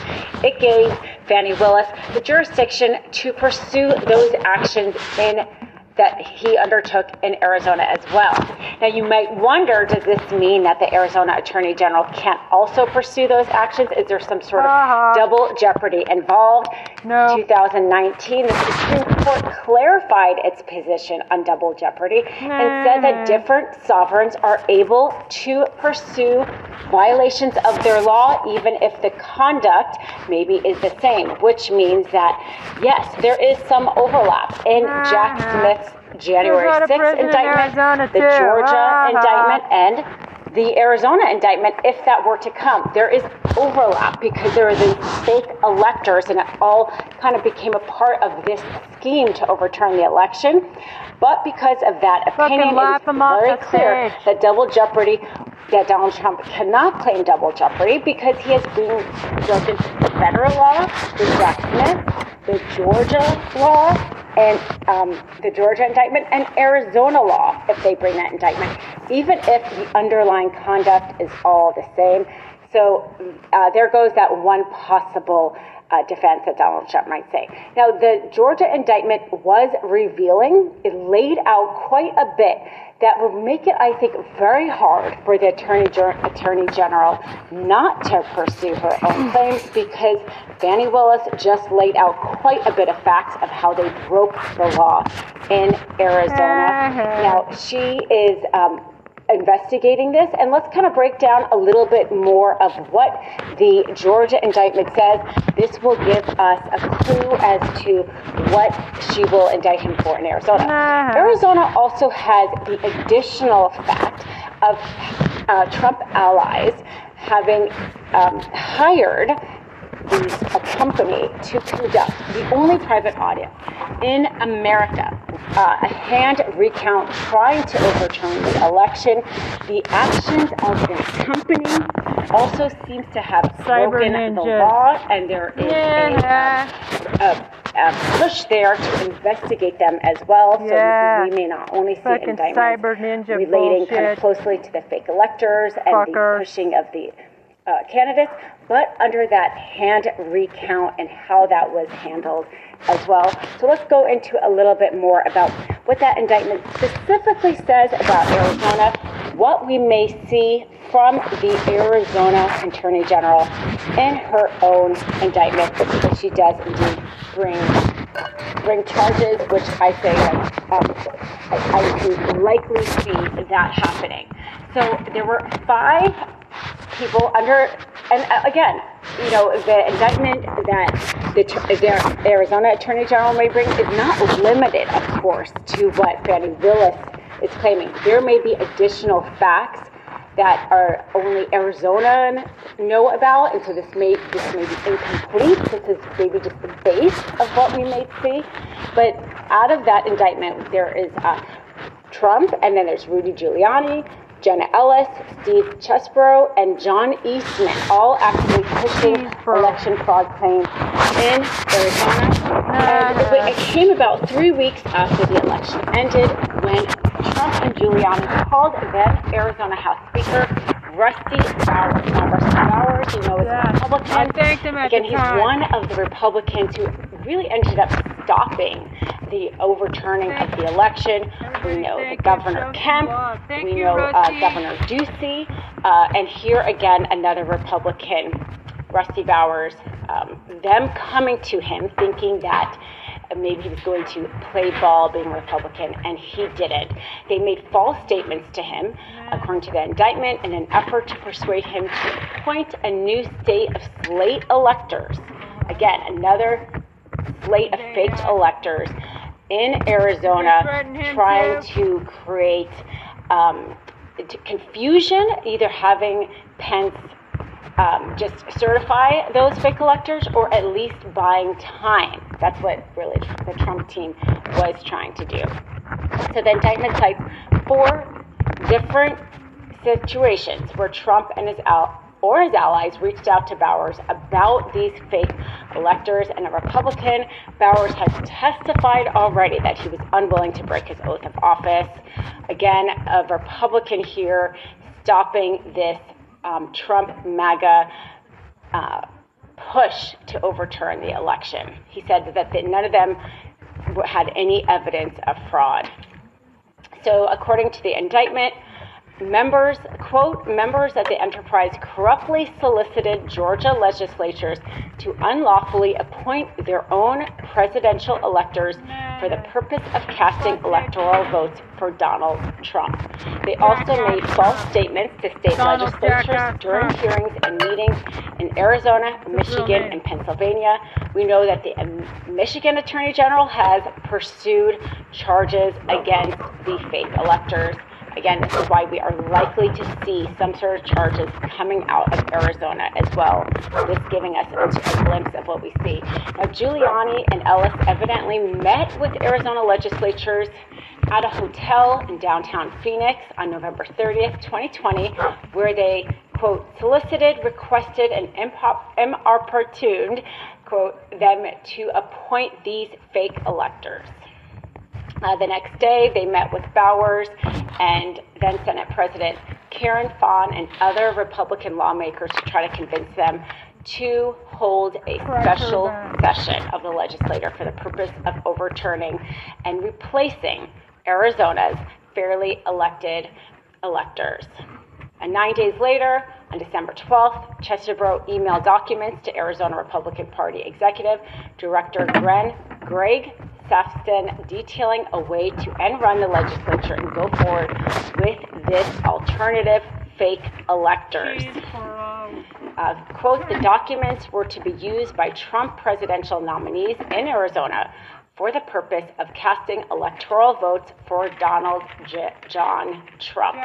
And again, this fake elector scheme, which was the brainchild of Eastman, wanted to create some sort of confusion or justification to allow Pence to either not certify the valid electors, somehow buy them time, make people have to go to court and buy them time.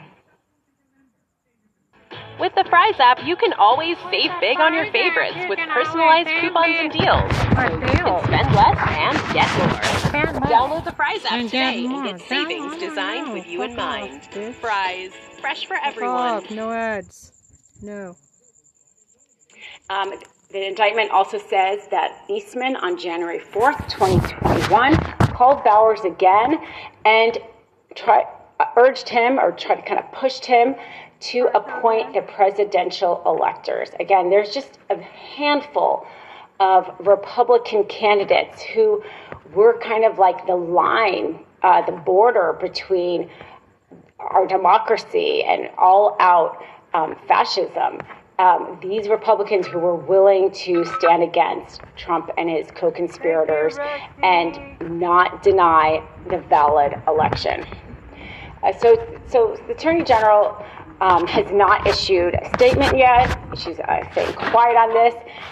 It's interesting. She is, of course, a female. She is the first mom and only the second woman to ever be elected to the Arizona Attorney General position. And as a female, I think it's kind of poetic that so many women are being involved here in holding Trump accountable.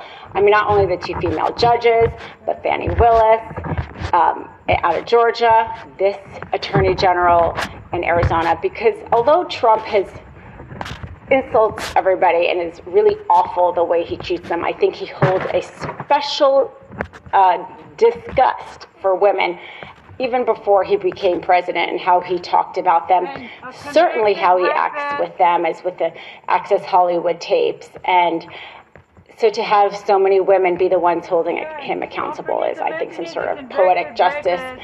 Again, only the second woman ever to hold that position, a Democrat. And the thing is about Arizona is not only is it a swing state, but, you know, I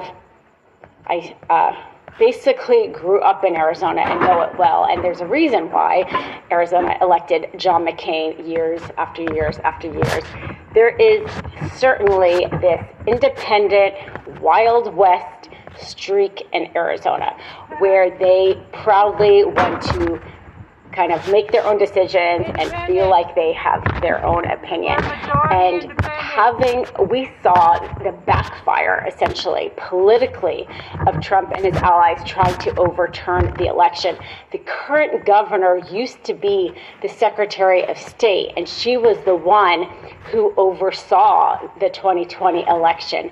And as tight as that election was, remember, it was much tighter than it was in Georgia, she was able to oversee it during the time that she was being, viciously attacked by the Republicans. And it is her that was elected by the people to become governor over Kari Lake, who was spouting the fact that the Arizona election was a sham. So Arizona voters resoundingly rejected the idea that their votes didn't validly elect Biden. I don't think Arizona and Arizonans are the kind of people who want to be told that their votes don't count. And that private audit, I think, was a major political backfire for Arizona, because the idea that the government handed over to this private company. The company, again, was called, Cyber Ninja Company. The fact that they handed that over into some private facility, I think, outraged a lot of Arizonans, because people there don't like the idea of something that is essential to them being kind of manipulated by. And I think that was a major political backfire, which we saw by the governor now being a Democrat. And so let's talk a little bit about that audit, because the former Maricopa County attorney, Rick Romley, a Republican, is calling for a separate investigation into this Cyber Ninja's CEO, Doug Logan, for potential criminal charges.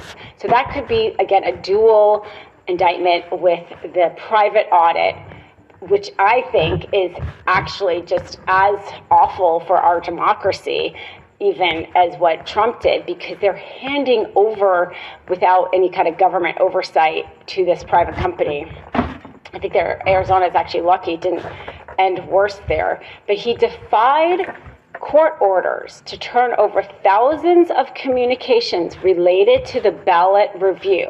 And so he is not only in contempt of court, but he may have violated an Arizona state law that makes withholding public records a Class 6 felony. So watch also for a pursuit of charges against that, and to hopefully stop this idea of these private audits. I mean, we have our next presidential election coming up, right, in 2024. Will we see more of these private audits in Republican-controlled states? And what is that going to end up looking like for our democracy? Arizona is in a unique opportunity to pursue criminal charges against the actions of that private company now, to deter them or companies like them from flouting laws when handling our most sacrosanct democratic right, our literal ballots. So let's keep an eye out on what Chris Mays here is willing to do in Arizona. Hey, Midas Mighty, love this report? Continue the conversation by following us on Instagram, @Meidastouch, to keep up with the most important news of the day. What are you waiting for? Follow us now. I like she talked about women. Thank you for...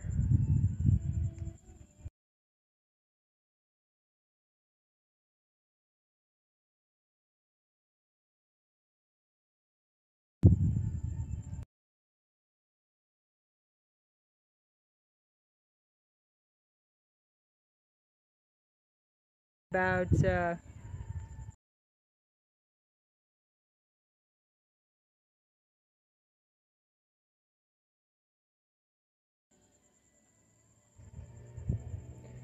Arizona cactus.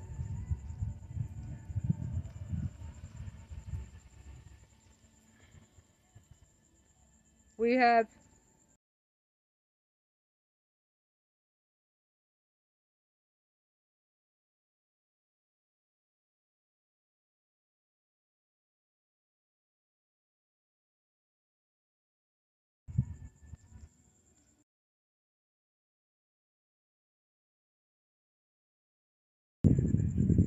And as presidential candidate 2024, I'm going to call for Mr. Trump's disqualification and immediate. Oh, going to volunteer Christmas. Said Christmas.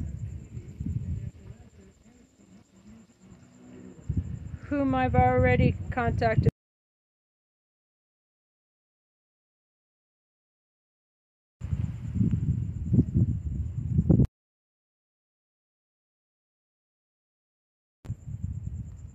Christopher Perez.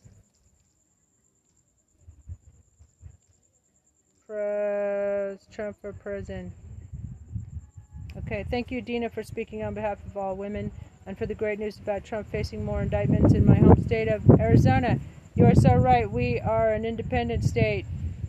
There are more independent voters than Democrat or Republican in this state.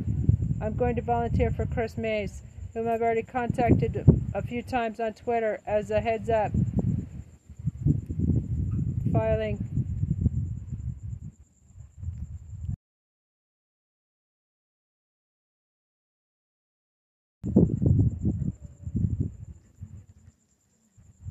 Disqualification. Okay.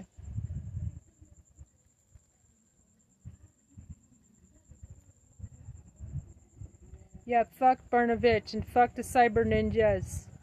Fuck them. Okay. Chris Mays. She's lovely. She's a lovely person. She's so cute.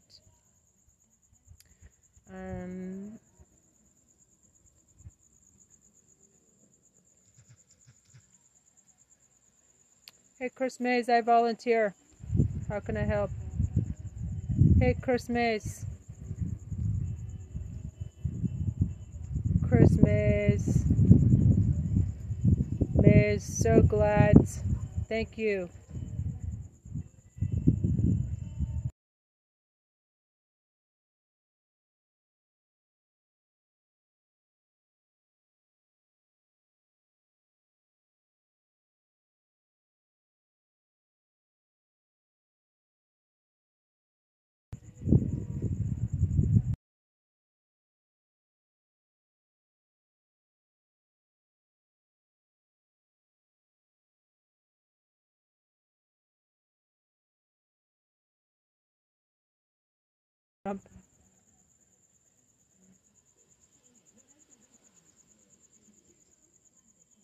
Of indicting Trump.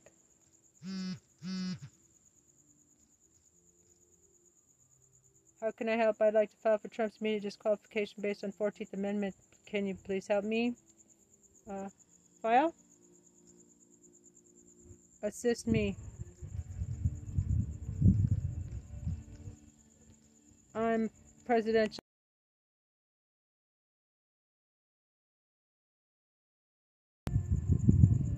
Christopher Perez. Oh my god, it's getting dark. Trump for prison. And AZ Dems, I should represent Democrat. You taking. Thank you, Russ. Thanks, Rusty.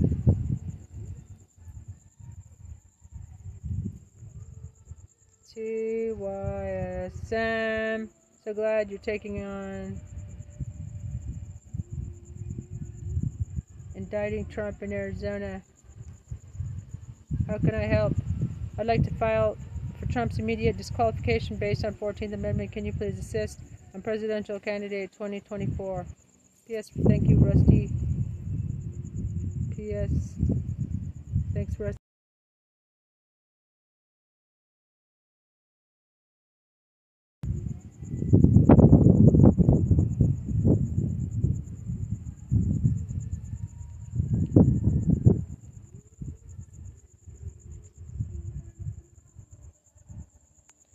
Okay. Meidastouch. Everything is time to go.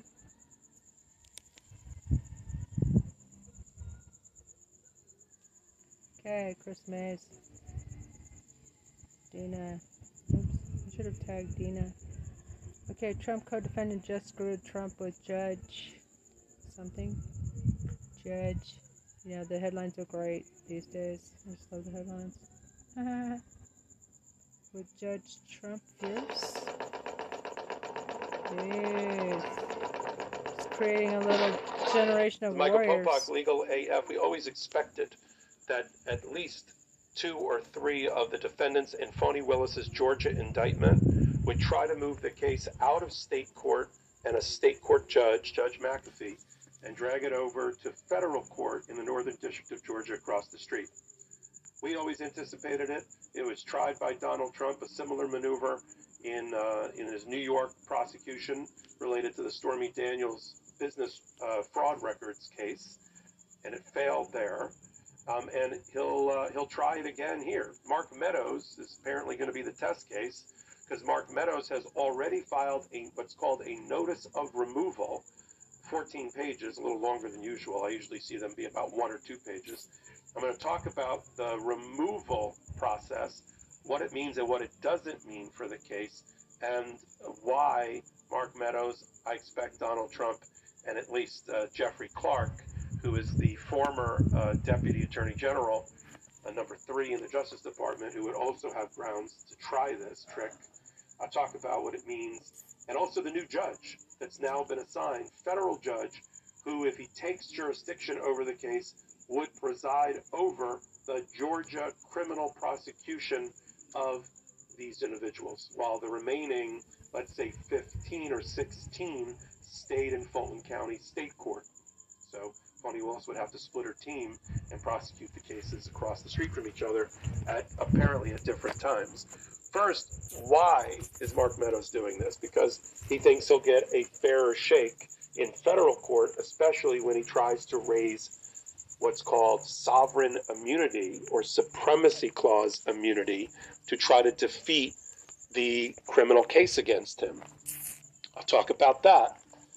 First, let's mention who the judge has been assigned, because we have a judge. It's Judge Stephen C. Jones.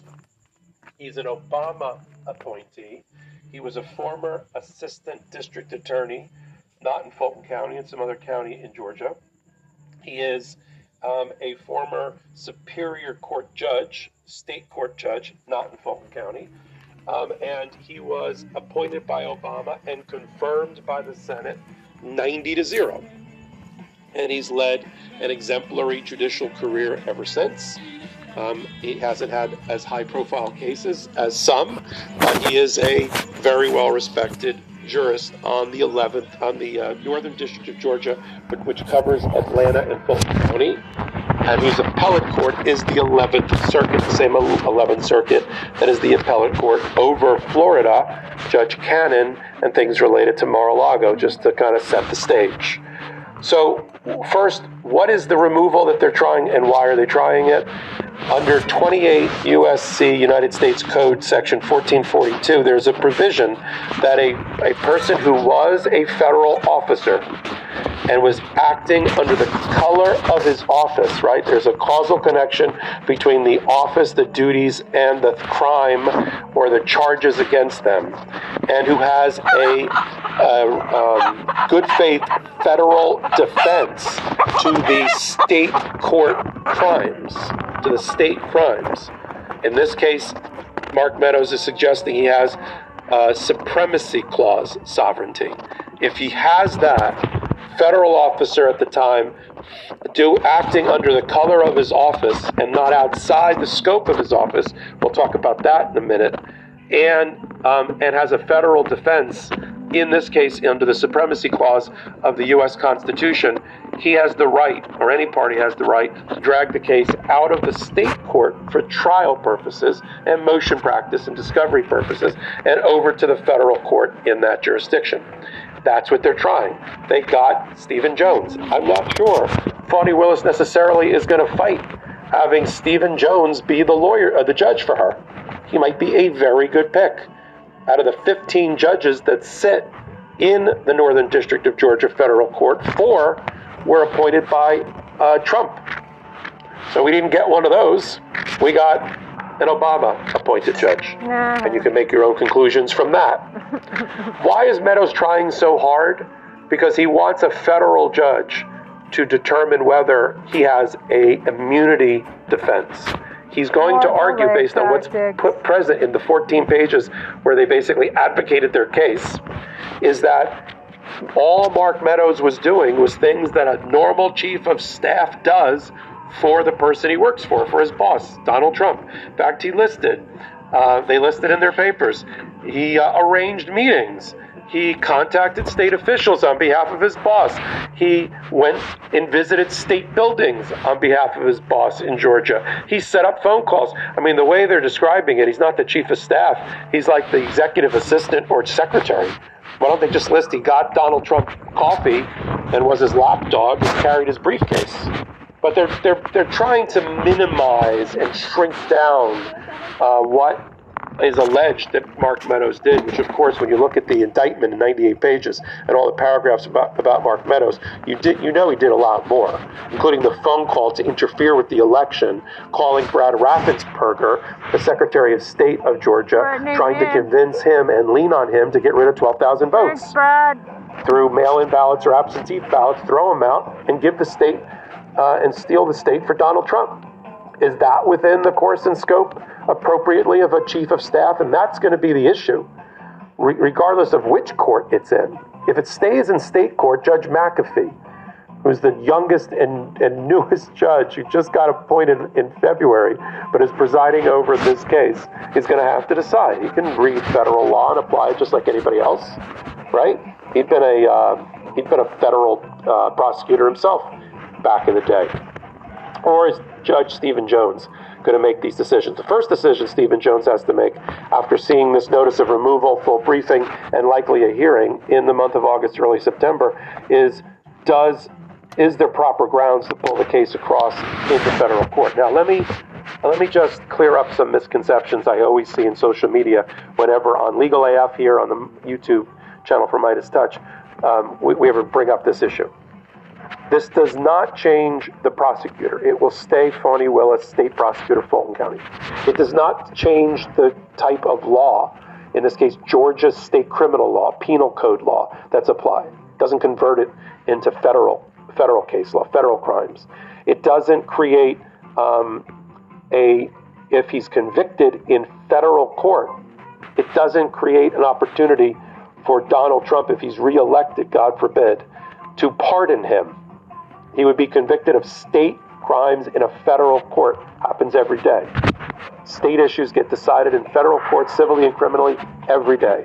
Either under the diversity jurisdiction provision, which puts parties from different states or countries and states who have business disputes or other disputes in federal court, and criminal cases that belong in federal court, even ones that are state law based. So again, highlights. Prosecutor stays. Investigators stay. Georgia's criminal law stays. Right? The only thing that goes is the courthouse. And it does not make it federally, presidentially subject to pardon just because it happened in a federal courthouse. We're just talking real estate. We're just talking a building. But why then does Mark Meadows and the others want to be there? Because they think it'll be a better place for them. I mean, they didn't really wait to see, to be honest, who the judge would be in Georgia. McAfee is although he's 34 years old, has only been a judge for a short amount of time. In fact, he'd never been a judge. He had been the Inspector General, the Chief Boy Scout for the state of Georgia under the governor, investigating public corruption and crime and civil matters. Had never been a judge, but he's a Federalist Society member from law school. Yes, he worked under Fani Willis when she was the head of the complex litigation department of the Fulton County DA before she became the Fulton County DA. But they didn't really even wait to see what he was going to do next. They were like, we'd rather be in federal court. Maybe we'll get a Trumper. Well, they didn't. But they still probably believe, his lawyers, that they'd rather brief and argue and then have the 11th Circuit, with Judge William Pryor, Chief Judge, presiding, handle the issues of immunity, federal constitutional immunity, than a state court, appellate court judge sitting on the Georgia Supreme Court. And so it's probably not a bad decision. I thought if I were representing, which I'm not, Mark Meadows, to do that.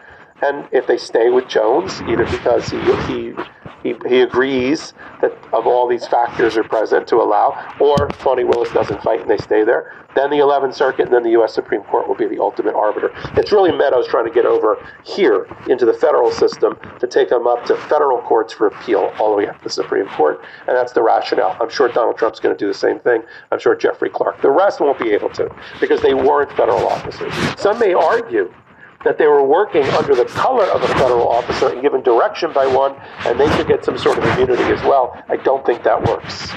But that doesn't mean they're not going to try. You could see Rudy Giuliani try this trick.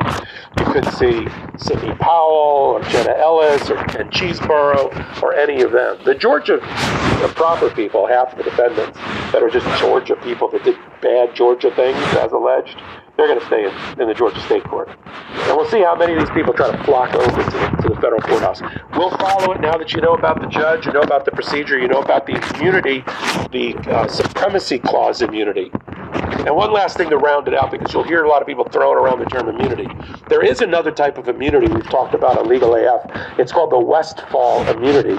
And it's basically an immunity from suit, meaning a person can't be sued if they're a federal officer and they were acting in their capacity as a federal officer when they did the bad thing, and they're sued civilly under what we call a tort, which is an injury, either a business injury, a physical injury, personal injury.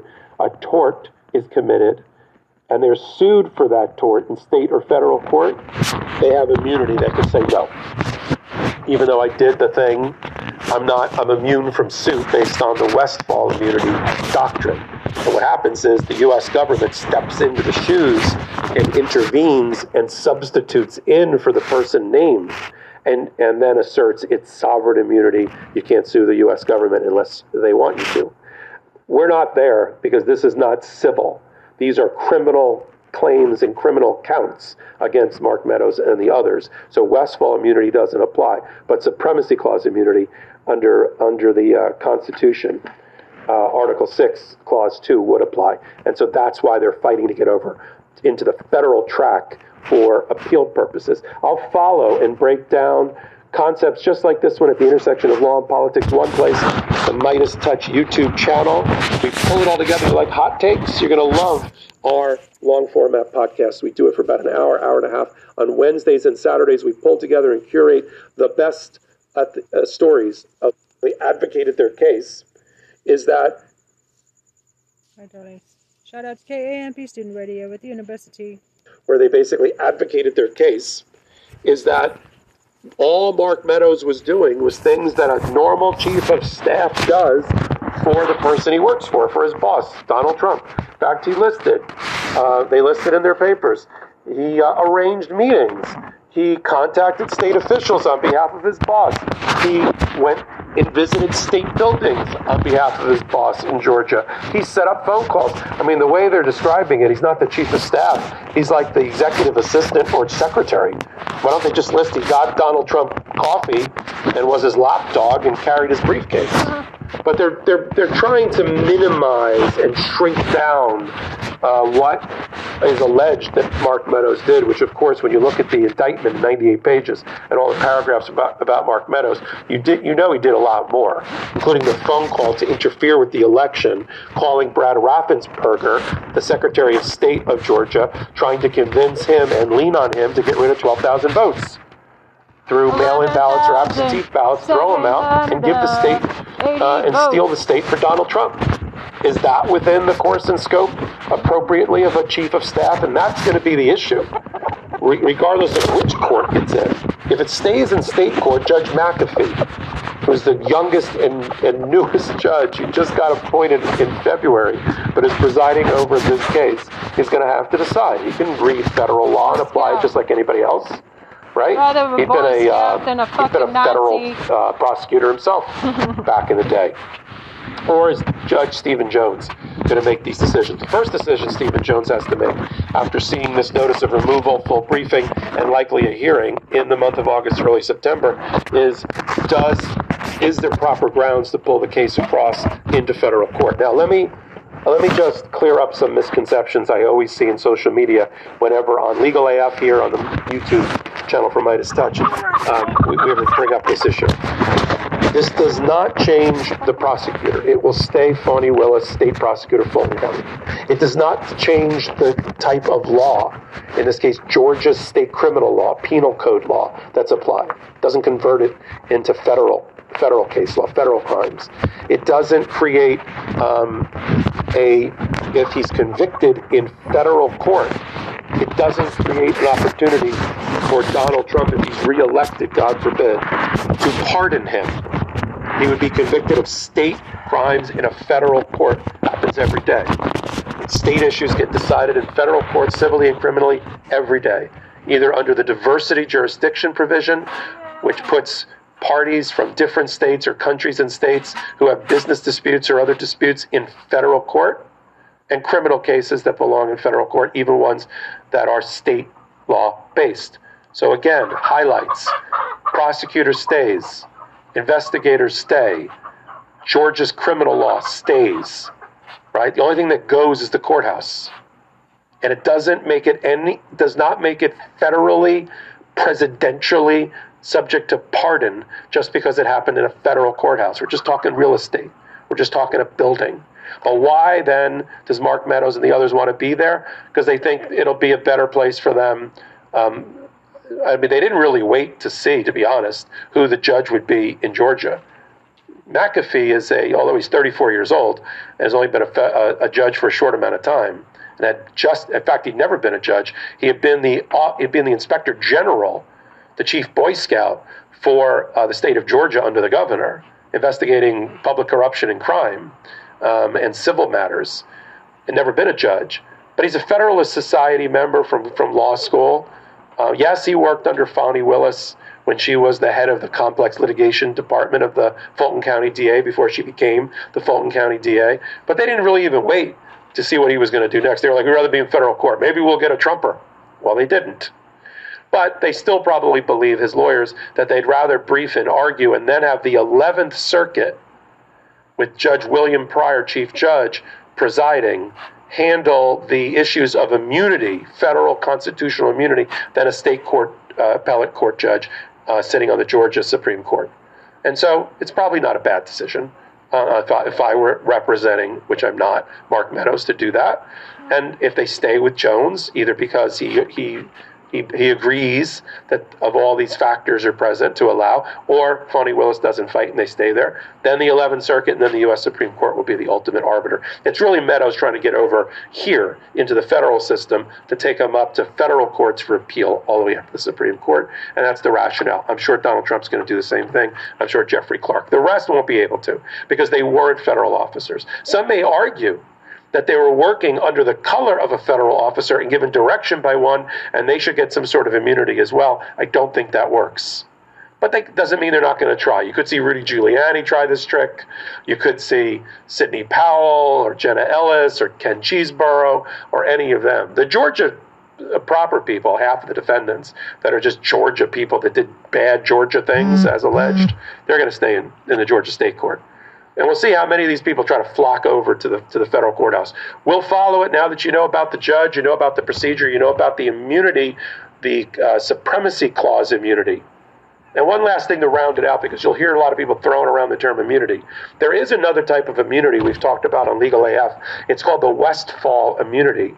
And it's basically an immunity from suit, meaning a person can't be sued if they're a federal officer and they were acting in their capacity as a federal officer when they did the bad thing, and they're sued civilly under what we call a tort, which is an injury, either a business injury, a physical injury, personal injury. A tort is committed, and they're sued for that tort in state or federal court. They have immunity. They can say, no, even though I did the thing, I'm immune from suit based on the Westfall immunity doctrine. And what happens is the U.S. government steps into the shoes and intervenes and substitutes in for the person named, and then asserts its sovereign immunity. You can't sue the U.S. government unless they want you to. We're not there, because this is not civil.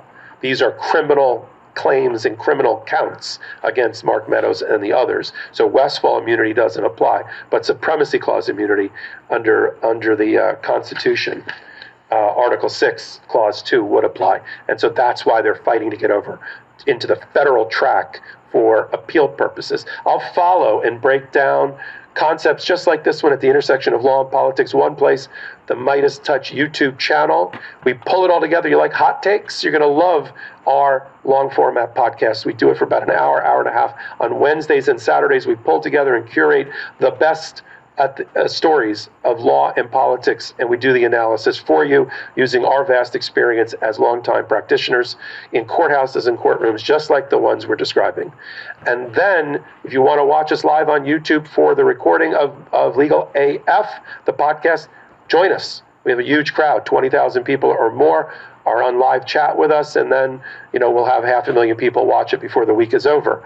And then you can also listen to it. We drop the audio right off the video podcast. You can pick it up everywhere audio podcasts are platformed, including Google, Spotify, and Apple. If you like what I'm doing, I'm Michael Popak. You can go find me on the YouTube channel for Meidastouch. Slide over to playlist, look for Michael Popak. You'll find all of my hot takes and analysis there in one convenient location. You can also follow me on social media, including now on Threads at MS Popak. This is Michael Popak. Until the next hot take from Legal AF. Hey, Midas Mighty. Love this report? Continue the conversation by following us on Instagram at Meidastouch to keep up with the most important news of the day. What are you waiting for? Follow us now. You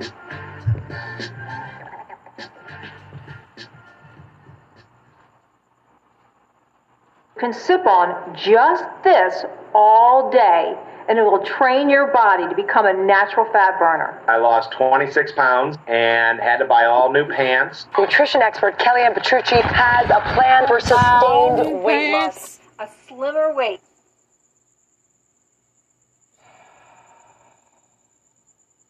Trump could have been destroyed. Trump, a judge.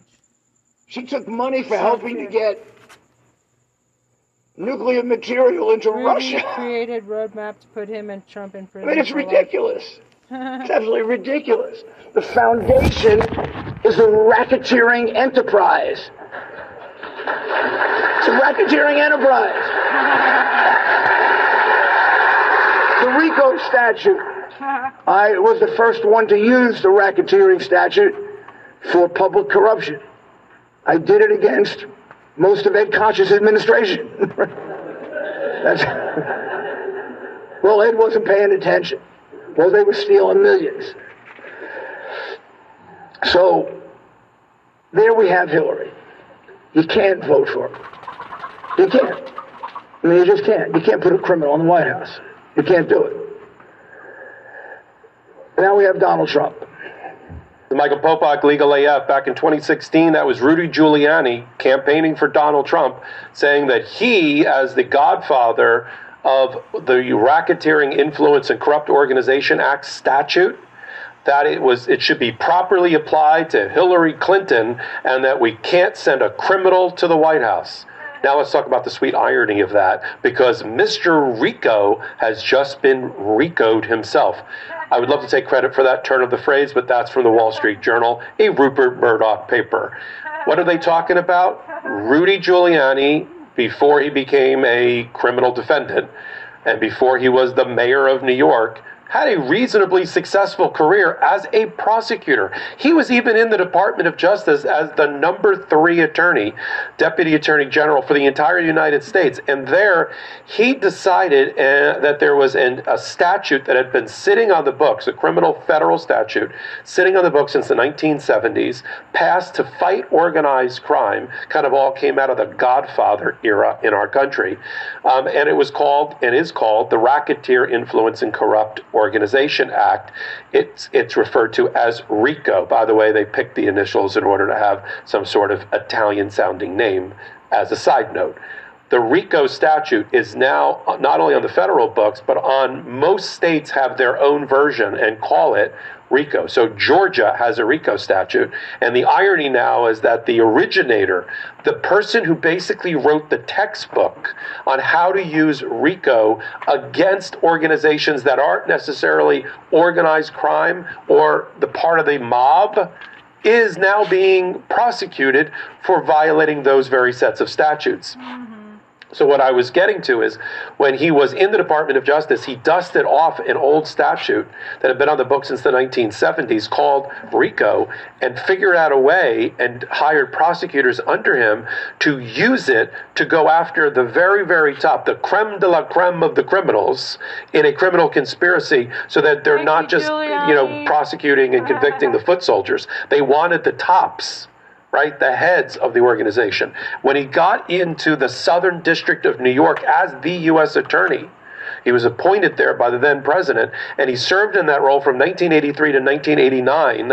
He is famous, infamous, if you will, for having taken the RICO statute, dusted it off, rewritten for prosecutors into the future, like one Fulton County District Attorney, Fani Willis, how to use it in creative ways that maybe even the people that put that statute on the books in Congress hadn't anticipated. So he is the godfather. He's referred to as the godfather of RICO.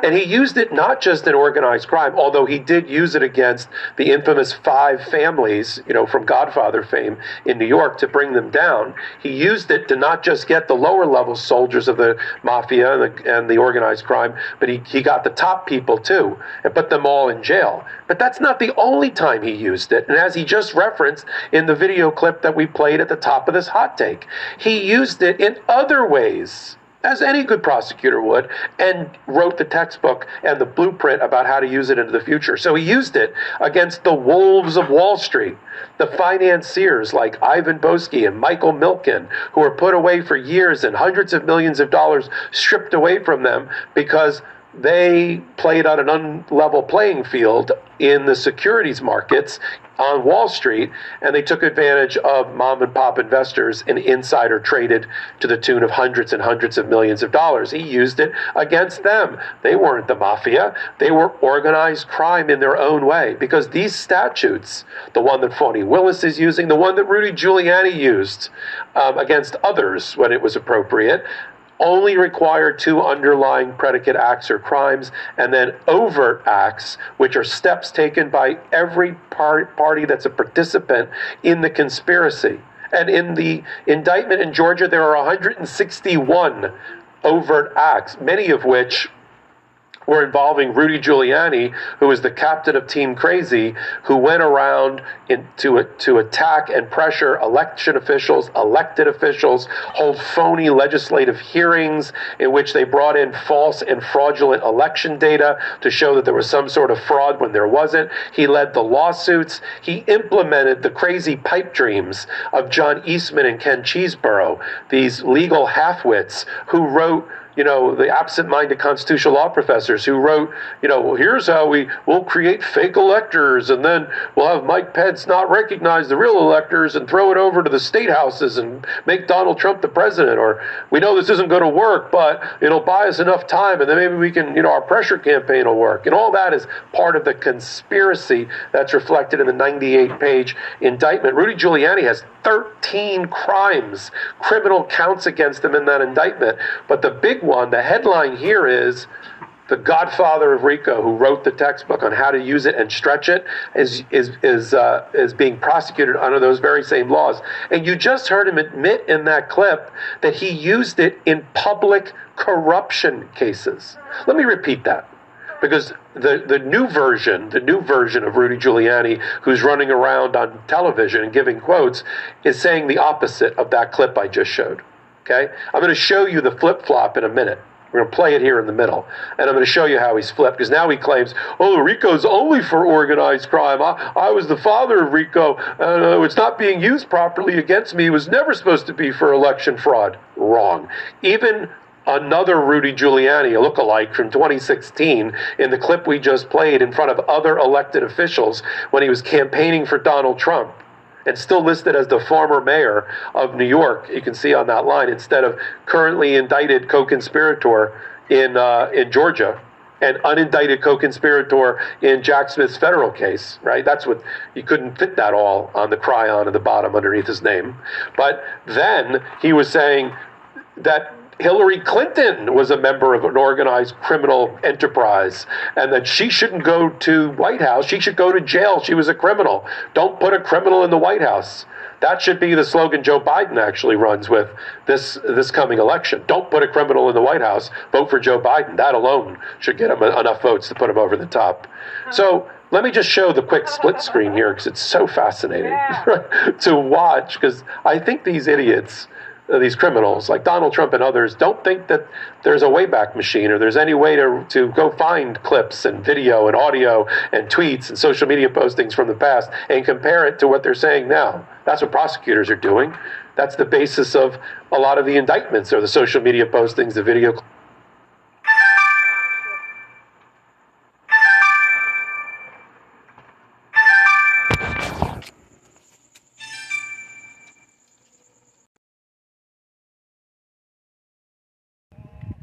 Hey there. Look, our song's on. Celebration time. Just imagine how happy things will be when he's freaking disqualified. So call the DOJ. Do your job as an American. Make a free phone call. How hard is that? 202-514-2000. Do your job as an American. Okay, Chris Christie scares Trump away from debate stage. No, he knows that he doesn't have to. He's in the lead. If you're in the lead, that's a, you know, and it's a fascist tactic. He doesn't have to answer to anybody. Fake. Chill. Why do people say that our free drone giveaway is... Hey folks, I'm Tennessee Brando with the Meidastouch Network. Now, Donald Trump has said that he is going to skip out on the Republican debate, and instead he's going to sit down with a one-on-one interview with Tucker Carlson. Yeah, Chris Christie says I think that's kind of smart. You know, media savvy. You don't have to debate. Take a look at this clip and let us come back and talk about it. Do you prefer that Donald Trump's on the debate stage? Because the Republicans are giving him a pass. President of the United States and win the Republican nomination be on the stage. Because I think Republican voters deserve the respect to show up and to argue the issues with the other candidates who have qualified. So if you've qualified for the stage, which Trump has, not showing up is completely disrespectful to the Republican Party, who has made you their nominee twice, and to the Republican voters whose support you're asking for again. So I think everybody who qualifies should show up and be willing to stand up and defend their record and advocate for what they want for the future. I've got to be honest with you guys. Chris Christie is the only Republican these days that I can actually stand to listen to, other than maybe Liz Cheney, because he's reasonable and he makes sense. And at least he tries to talk about the issues at hand. Even though I may not agree with him, wouldn't vote for him, I still appreciate the fact that he tries to keep things about the issues at hand. And here is Donald Trump skipping out on the Republican debate to sit down one-on-one with none other than Tucker Carlson. And that's not just a slap in the face to the Republican Party, it's actually a slap in the face to everybody and everybody involved, because it's just another classic case of Donald Trump making this all about him. Donald Trump does not want to be on the debate stage, because if he was on the debate stage, he would have to talk about the issues at hand. And we all know that he wants to take this and turn this into his circus. He wants to talk all about him and all of his troubles and how bad the evil, mean Democrats have been to him. He knows that if he was on that stage, that Chris Christie is going to take him to task. And Trump's ego will not allow him to stand up there next to Chris Christie and be on the receiving end. Donald Trump is the bully. Donald Trump loves to bully people. And what we've always learned is bullies always get set down by the one guy that don't care to get hit. And Chris Christie is the guy that don't care to get hit. See, back when Trump debated the Republicans when he was running for president, he was the bully. He was on the offense. He was going after them. He was going after Jeb Bush. He was going after Marco Rubio. He was putting them down, calling them all the names. He had them on the defense. He had them running from him. If he got on stage with Chris Christie, it would be the opposite. And Donald Trump's ego cannot stand the idea that someone could upstage him and be the bully. When I was a kid, I grew up during the Mike Tyson era. And I loved the way Mike Tyson just ragdolled all of his opponents. You didn't have to buy the pay-per-views as a kid, because you could watch the highlight reel on ESPN. The walk to the ring would be longer than most Tyson fights. But one day, he came up against Buster Douglas, who had just lost his mother. And Mike Tyson was out partying and living it up and not training and not taking Buster Douglas serious. And Buster Douglas lost his mom, and he didn't care to get hit. So he gets over there in Japan against Tyson. He stands up against him. He doesn't care if he gets hit or not. It doesn't matter to him. And he came back on Tyson, and Tyson had never had that happen. Tyson had never had someone get up off the floor and come back and want more of it. And he ends up knocking out Mike Tyson. That's exactly what would happen here to Donald Trump if he went up against Christie. Christie's a guy who doesn't care if he hits it, because Christie's going to come after him. And the bully can't stand that. I agree with Chris Christie that it is a slap in the face of the Republican Party, because Republicans should be able to hear the candidates and hear their ideas. This is showing that Donald Trump is separate. Donald Trump is something else. Donald Trump doesn't care about the Republican Party. He doesn't care about the issues at hand. He only cares about himself. And going and sitting down with Tucker Carlson is a way that he can try to make himself look good, because he doesn't give a shit about the rest of the issues the country faces. He doesn't care. None of this is about the issues at hand. For those out there that are going to go vote and cares about the issues at hand, Donald Trump is not your guy, no matter what side of the fence you may end up on. Donald Trump doesn't care about anyone but himself. This is all designed. A sit down with Tucker Carlson is a slap in the face for every working person in this country, because he wants to sit and talk about everything that Joe Biden has got wrong. Here's his chance to do that. You know, if Trump had been smart this entire time, which we know he's not, because his ego won't allow him to be for 5 minutes, but if Trump had been smart, he would have simply not contested the election once he got his recounts, once he realized he lost. And he did know he lost, by the way. He knew he lost. He would have been much better off to say, okay, well, the American people have spoken, and they've chose Joe Biden as president. I disagree with their decision, and I'm going to come back in 4 years and tell you why. And then if he'd have just went away and shut his mouth long enough, he could have come back later, and there might have been some people that would have said, well, you know, hey, but he's got some points. But instead, he goes the exact opposite way and digs himself deeper and deeper into this hole. He was told, you'll be battling legal battles for the rest of your life if you go down this road. And he went down that road because he's so selfish, and because his ego will not allow him to do anything else. And now the whole thing is about him. So not only is it a slap in the face of the Republican Party, it's a slap in the face of Republican voters. It's a slap in the face of Americans that he's not willing to stand up there and talk about what people are going through. He just wants to go on and on about what he's going through. I'm not a Republican. I'm not going to be voting in the Republican primary. I don't have a dog in that fight. But if I was, I would take this as an insult. And I would be leaning towards someone like Chris Christie, who at least will talk about the issues at hand and will address things. Republican, I'd vote Chris now, I have Christie. Republican friends that says to me, hey, Christie's talking. He's pointing things out. And I'm like, yeah, he is. At least he's doing that. We don't agree with him, but I can respect that much more than I can somebody who's just a spoiled brat and wants to sit and talk constantly about nothing but themselves. When are Republicans ever going to wake up and realize they can't win with him, and they're not going to win without him if something don't change? They've got to throw him under the bus. They've got to be the one that cuts that cord and says, we can't do this. They have to be the one to walk away from him. If they don't, they're going to keep losing. And I think they know that, and that's what they're up against. So it's going to be interesting going forward. I will probably watch the Republican debates. I want to see if they stay on point. I want to see if they talk about the issues at hand. I hope that it's not just them talking about what Trump's going through and what Trump's doing to their party. I think they would be much better served to just get up there and talk about the issues and stay on point and just ignore Donald Trump. Don't even acknowledge him. Don't even acknowledge that he's there. That would be my advice if I was giving any advice to Republicans. Don't even acknowledge he's there. Say, hey, we're here about the issues. We're here about the voters. You're probably still going to lose, but you would at least have a better chance of getting through to a moderate or getting through to somebody that was an independent that was on the fence. You're not going to get through going through that same old tired. We're all so sick and tired of this Trump rhetoric. We're so tired of hearing this. It's an absolute shame and a disgrace that as Americans we've had to live through this bullshit. When if he'd have just been man enough to say, I lost, you know. I mean, going back to that Mike Tyson fight, I used to try to argue that when I was a kid. I used to say, yeah, if you'll notice, the referee actually picked the count up in the wrong place. When Tyson knocked down Douglas, he did. He actually picked the count up in the wrong place. Tyson won. And even Tyson came out and said, guys, quit arguing that. I got my ass kicked. And Trump can't do that. Trump can't say, guys, quit arguing that. I got my ass kicked. He just has to dig himself deep. So I'll be watching to see the Republican debates, and I'm sure we're going to get a barrage of verbal diarrhea clips that we can react to once Trump sits down with Tucker Carlson. That's where we're at in America. But I'll tell you where we're at here on Meidastouch. I know we may have already did it. We may have already crossed over the 1.5 million. I know that's what we were headed for, and we're going to cruise right on toward 2 million subscribers here. So you guys be sure and hit that subscribe button. Get these videos out there. We stand for truth. We stand for democracy. And it's always a good time here on Meidastouch. So until next time, I'm Tennessee Brando. You guys keep tuning in. I'll keep telling you the truth. Hey Midas Mighty, love this report? Continue the conversation by following us on Instagram at Meidastouch. Keep up with the most important news of the day. What are you waiting for? Follow us now.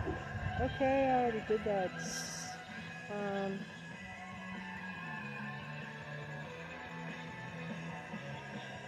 Typically fascist thing to do.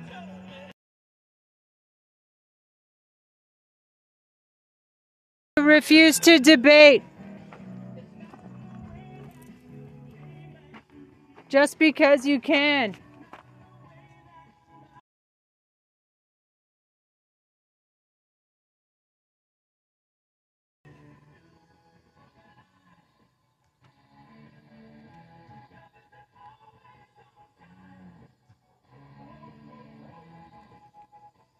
He needs to be fucking humiliated.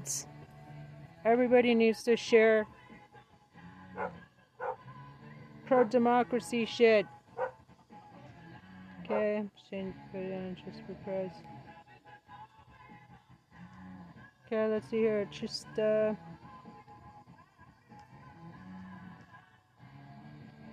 Meidastouch, Meidast News, New York Times Politics, Young Democrats of America, good enough for government work. Chris Christie. He's not scared. Chris Christie didn't scare. He's scared of the American public. And it's a fucking scoundrel. Patriotism and religion are the last refuge of a scoundrel.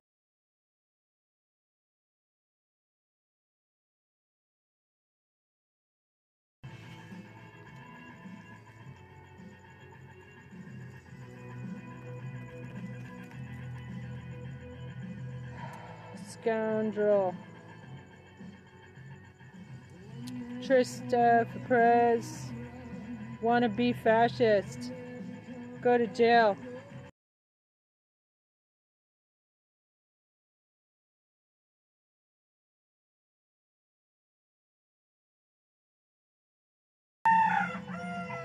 Trista Perez. Trump for prison.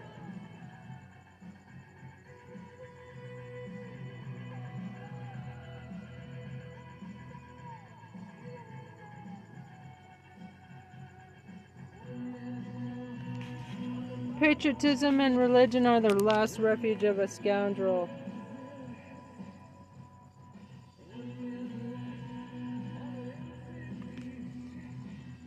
I'm going to tweet that now.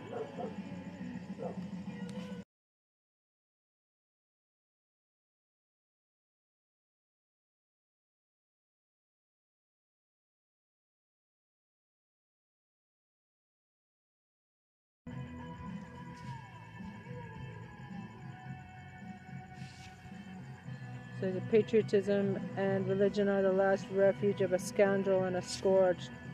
Trista for prize. Trump for prison. Do your damn job or you're fired in advance. DOJ Krim Div.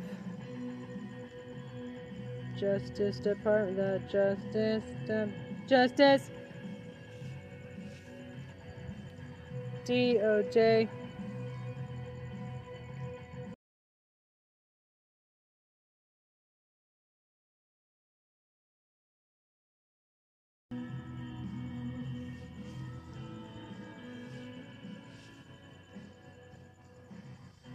Meidastouch.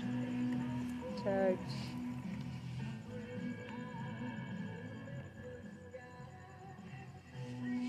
Scared coward. Yeah, he is. I don't know.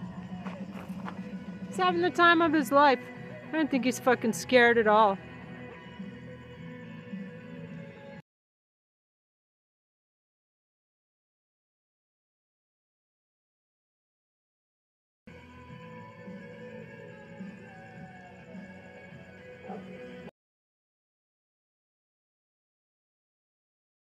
It must be our national...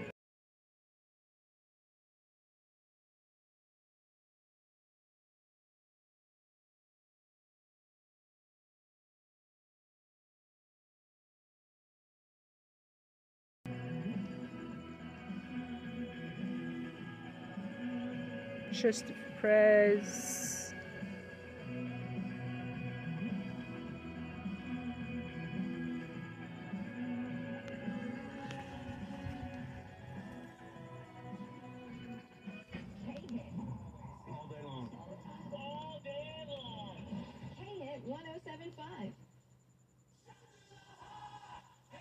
Never argues to the issues, he cries about his. That's how I, that's my take on the tree stuff. Surprise. That's my take on this stuff.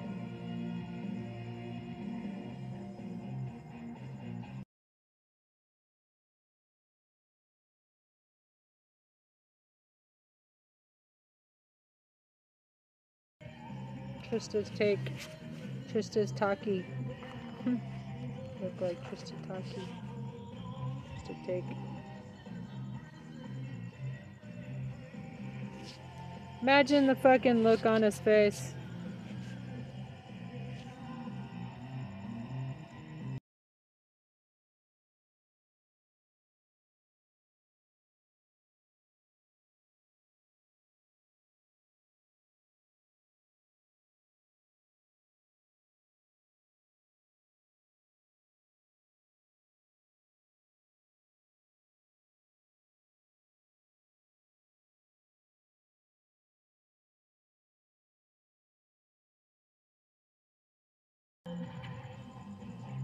LOL.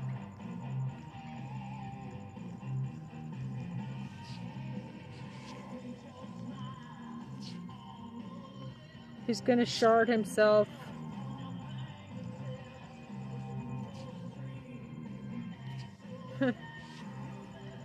Comedy, Trista.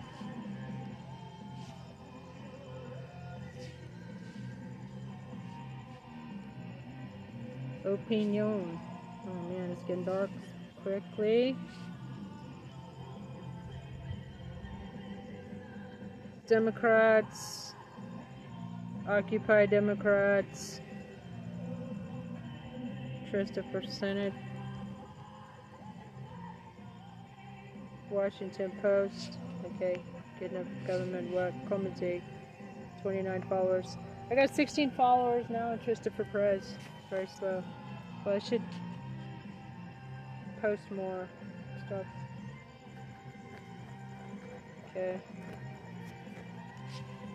From that account. You guys still there? Shot through the heart. I fucking hate Bon Jovi, and Aerosmith sucks too. And Guns N' Roses. My least favorite rock bands. Some of them. Okay. Stupid fucking hair band. Trump now facing indictment in another state. Nah, 3 hours. What a burn. Nah. Have some derisive laughter. Donald Trump was forced out of Georgia involving, again, actions he took, claiming that the 2020 election was fraud, and those criminal actions he took in pursuit of changing the outcome fucking of the extorting election. Zelensky? What's next? Now, the Arizona Attorney General is evidently investigating actions that were taken in her state that were very similar to what happened in Georgia. My name is Dina Sayed-Dahl from the Meidastouch Network. Let's break this down. Now, Attorney General Chris Mays was elected in 2022. She's a Democrat. She is pursuing a very similar investigation that what Fani Willis did out of Georgia. Now, interestingly, the indictment out of Georgia includes actions that Donald Trump and some of his co-conspirators, actually 5 total, including Donald Trump, evidently took actions in Arizona and are part of that criminal indictment because of the fact that they were charged under the RICO statute. It gave Fani Willis the jurisdiction to pursue those actions that he undertook in Arizona as well. Now you might wonder, does this mean that the Arizona Attorney General can't also pursue those actions? Is there some sort of double jeopardy involved? 2019, the Supreme Court clarified its position on double jeopardy and said that different sovereigns are able to pursue violations of their law even if the conduct maybe is the same, which means that, yes, there is some overlap in Jack Smith's January 6th indictment, the Georgia indictment, and the Arizona indictment, if that were to come. There is overlap because there are these fake electors, and it all kind of became a part of this scheme to overturn the election. But because of that opinion, it is very clear that double jeopardy, that Donald Trump cannot claim double jeopardy because he is being broken federal law with Jack Smith, the Georgia law, and the Georgia indictment, and Arizona law, if they bring that indictment, even if the underlying conduct is all the same. So there goes that one possible defense that Donald Trump might say. Now, the Georgia indictment was revealing. It laid out quite a bit that would make it, I think, very hard for the Attorney General not to pursue her own claims because Fani Willis just laid out quite a bit of facts of how they broke the law in Arizona. Now, she is investigating this, and let's kind of break down a little bit more of what the Georgia indictment says. This will give us a clue as to what she will indict him for in Arizona. Arizona also has the additional fact of... Welcome back. We are listening to this great Billy Carson lecture. It's called, Was Jesus a Student of Thoth, or Were They the Same Person? This was posted 2 days ago. This is never gonna make you. This is the sound of my new baby panda face.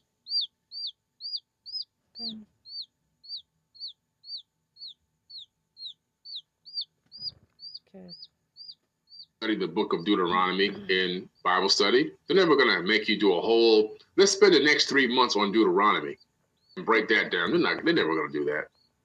It's gonna be the same old stuff. Picking out a couple of different, a couple of verses, taking them out of context, and trying to get you to apply that to your life without any real context of what was going on, no knowledge, no understanding. Some stuff in the Bible can be applied to your life and be great. Some of it can put you in a mental enslavement, mental prison. So you have to be very, very careful with the biblical text. As with any religious text, you have to be very careful in what you're believing in and what you're allowing your mind to encompass as actual truth. There's things that are in the biblical text. There's things that are in the Quran. There's things that are in various different religious books that I think are phenomenal. I think that I can apply some of those things to my life and get a great result, which I do. Right? Thou shalt not kill. I mean, that's good. You know what I'm saying? There's good stuff in Proverbs and, you know, and Ecclesiastes and things like that. There's good stuff in there. But you got to remember, it's remixed with a lot of craziness. It's remixed with a lot of sociopathic, narcissistic behavior. In 1 second, you have God as all-knowing and all-loving God. And then the next second, he's a brutal, murdering killer. Who's killing all the people in the Bible? Check out that video that I made on YouTube. Who's doing all the killing in the Bible? Let me see if I can find that video and drop that link in here for you guys. Who's doing it? Who's doing all the killing in the Bible? Anybody? Does anybody know? It's I'll give you a hint. Satan. It ain't Satan. It ain't Satan. And Leo. I found it. Let me give you guys this link right quick.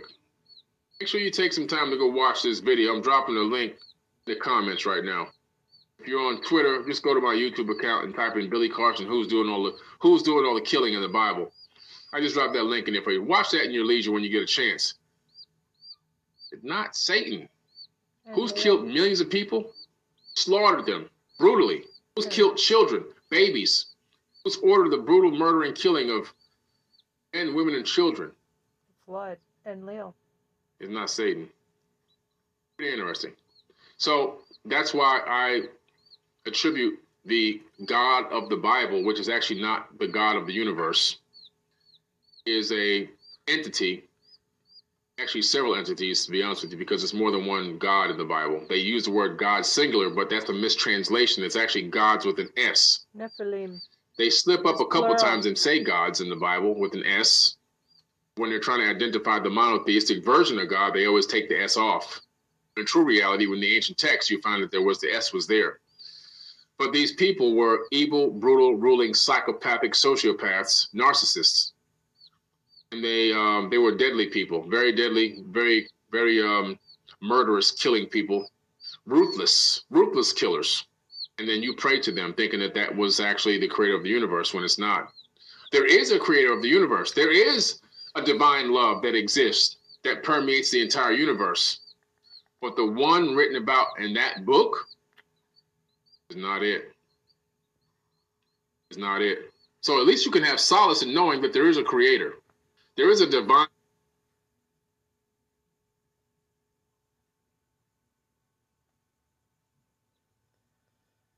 Thanks for 230. Did you know that you could get $50,000 to over $150,000 of investment capital at 0% interest? So at least you can have solace in knowing that there is a creator. There is a divine energy that flows through everything and every atom in the entire universe. That's based on science. We are living in a creation. That's based on real science. What I'm telling you is, in that book, that's not the one who did it. That's not the one who did it. Not even close. Even they said themselves, and I do mean they, that the creator of all will punish them for what they did here on this planet. That's in the Sumerian tablets. They said the creator of all will punish them for what they did. They even know they have a reckoning in themselves. They never called God a him or a he. Don't he do it. They never said him or he. They called it the creator of all. And where else does that show up? In the Emerald Tablets. Thoth never called himself a god. He never told people to pray to him. He's one of the very few that did not masquerade as a god, although he could have. When he left the different regions of the earth, the people there who were left behind eventually deified him, because that's what people do. We do dumb stuff. You start saying this guy was God. Like no, he wasn't. Cult. As a matter of fact, there's a verse here where people start groveling at his feet. He says, whoa, wait a minute. Calm down. I'm a son of Atlantis. I'm here to help you. He didn't say, yes, grovel at my feet. I am your Lord God. You pray to me. You blah, blah, blah, blah. He didn't do that. Now, some of these people, his relatives, his uncle did that. His uncle made people pray to him. His cousin made people pray to him. His brother, Amun-Ra, made people say amen after every prayer. And they were at odds. Him and his brother were at odds with each other. They always fought. They had battles. And Thought Me, also known as Enki, said, Thoth, you go to the other side of the planet, man. Start something over there. And Thoth took some African Olmecs with him to Mesoamerica and kickstarted the whole Teotihuacan civilization. What does Teotihuacan mean? Translate to? The city of Thoth. That's in Mexico. That's where I'm going in 2 weeks. Teotihuacan, the city of Thoth. That's why the pyramid there, the Pyramid of the Sun, is the same exact dimensions of the base of the Great Pyramid at Giza. The alignment is the same alignment with Orion at the Great Pyramid and the other two pyramids that are sitting there on the Giza Plateau. Both pyramids are built on top of aquifers, right? And the Pyramid of the Sun, which is the larger pyramid at Teotihuacan, is exactly 50% the height of the pyramid at Giza, the Great Pyramid at Giza. It's the same architect, same exact architect. His name is Thoth. He went there with Africans from Africa and built the Teotihuacan civilization. They extended all throughout Mesoamerica, all down into Tulum, down in through the jungle, into the Yucatan Peninsula, down into Chichen Itza. All of that was built. The Mayans built nothing. And they admit they built nothing in their own records. They will teach you this when you go study archaeology and ancient civilizations in college. The Mayans built absolutely nothing. They had no knowledge. They inherited what was already there. The Aztecs, who came a couple hundred years after the Mayans, also inherited what was there. The Aztecs were in another part of Mesoamerica where they were living in a valley. That valley had a volcanic eruption. The mountain behind them was a volcano. It was active. It erupted. It destroyed everything. Some of them died. They had to go find a new place to live. As they journeyed through the jungle, they stumbled upon Teotihuacan. And guess what? They moved right on in. Again, they built nothing. They built nothing. It was already there. Up until certain parts of the dynastic, like the later dynastic era of Egypt, they built nothing. Now, some of the parts like Karnak and Luxor, which are a lot newer, yes, they had their hand in that. Clearly, you can see not super megalithic structures. Clearly, you can see blocks cut and then stacked on top of each other in different ways. Some of the knowledge had been lost. The super ancient, super megalithic structures that were built were coming out of Kemet long before the dynastic era even happened. See? So we're talking about a super ancient culture and a super ancient race of people that encompass the whole planet. They went around the entire planet, pole to pole, creating and building civilizations everywhere, megalithic structures that were very similar in style and size. And over time, their knowledge had become lost. And whoever was around moved in and inherited what was already there. All right, that's how it got there. Anyway, so yeah, I'll be in Teotihuacan, the city of Thoth, in a couple of weeks. I'm going to go there to film for the new TV series, Anunnaki History. It's a brand new series that I'm creating on Forbidden Knowledge TV. It's going to be on documentary level quality. The quality is going to be just like the Black Knight satellite documentary you saw, which won Independent Film of the Year. So that's the quality level it's going to be on. I'm going to get some on-site video footage done to add to the show, to the TV series. And so that'll be one of the first places I go on site to film for the Anunnaki History TV series. But tonight's been a great night. I'm going to come back again and do some more on these topics. I'm going to continue to teach. I'm going to continue to bring the wisdom and the knowledge. I'm going to continue to bring information that people can look up and research for themselves. Because why? If you don't do your own research, you have nothing. If you rely on every person that you hear speaking to give you knowledge versus you hearing it and going, wow, that sparked something in me. Let me check this out. Now you're growing. Now you're becoming better. Now you're ascending. Now you're working on becoming an ascended master. And you begin to dig in and follow up and look into things yourself. You might find things that I never said. You might find things that connect the dots to other things that I have never even thought of before. You might come up with a different opinion than I have. Guess what? That's okay. That's okay too. But at least you took the time, the energy, and the effort to begin to enlighten yourself by asking yourself questions and looking up those answers. See? The more we rely on outside sources for all information, the dumber we get. Like this AI thing that's going on right now. I'm so glad I got the knowledge in my head. I'm so happy that the knowledge is in here. You're going to see situations where people who look like they're experts on information are going to be asked random questions on live video, and they won't be able to come up with the answer because they don't have it in here.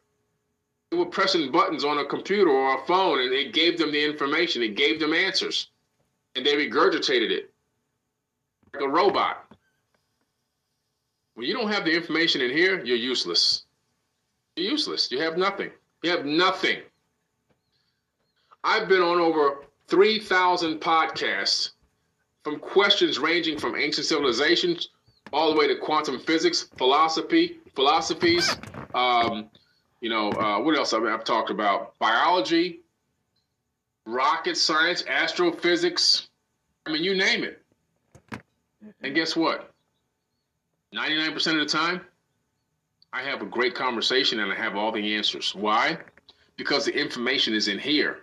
I didn't squander my time on this planet. I didn't squander my ability to grow this muscle right here. I didn't squander it. While all my friends were out partying and getting drunk and getting high and having sex with a million girls and spending all their money on clubs, I was filling this up. I had a little party in here and there. I got my little piece in here, but I didn't overdo it. Everything within balance. Everything within balance. While they were running around the streets, spending up all their money, I was getting the knowledge and I was applying the knowledge and building businesses and building myself up. Now you can ask me questions in financial literacy. You can ask me questions in dealing with ancient civilizations. You can ask me questions in quantum physics. You can ask me questions in philosophy. You can ask me questions about anything pretty much. And 99% of the time, I'm going to have some answers. I mean, I don't have all the answers. I don't know everything. But damn it, I got a lot of answers. You know why?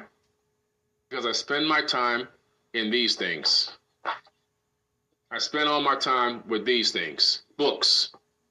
I spend all my time studying and researching. I spent over 20 years reading over 1,000 books, scriptures, children's scrolls, ancient texts, tablets, all over the world, papyruses and everything else.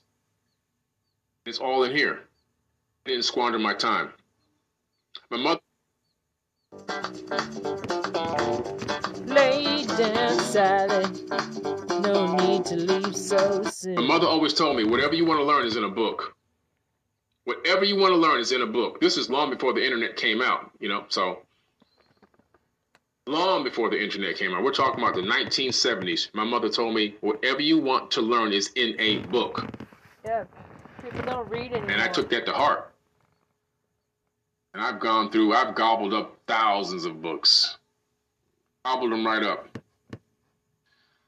The average person is only touching on a couple of pages here or there, or reading a couple of scriptures here or there. If you're a person that's relying on a biblical text or biblical book, the Bible, for example, and the information in there to secure your place in eternity, you want to secure your place in eternity with this biblical information. And yet, you couldn't answer probably 10 questions that I would ask.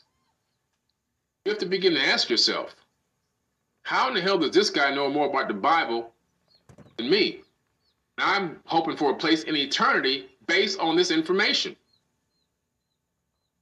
There's a problem. You have to look in the mirror and realize you haven't done any work.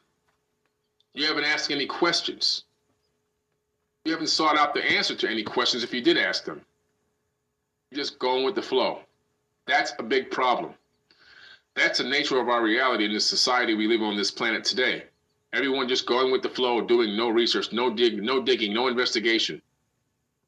Even these trolls out here that come up with these videos, their research capability is so poor that the information they put out becomes defamation because they themselves don't know what they're doing. And they think they did a great job researching. They need to be taught a class on how to research.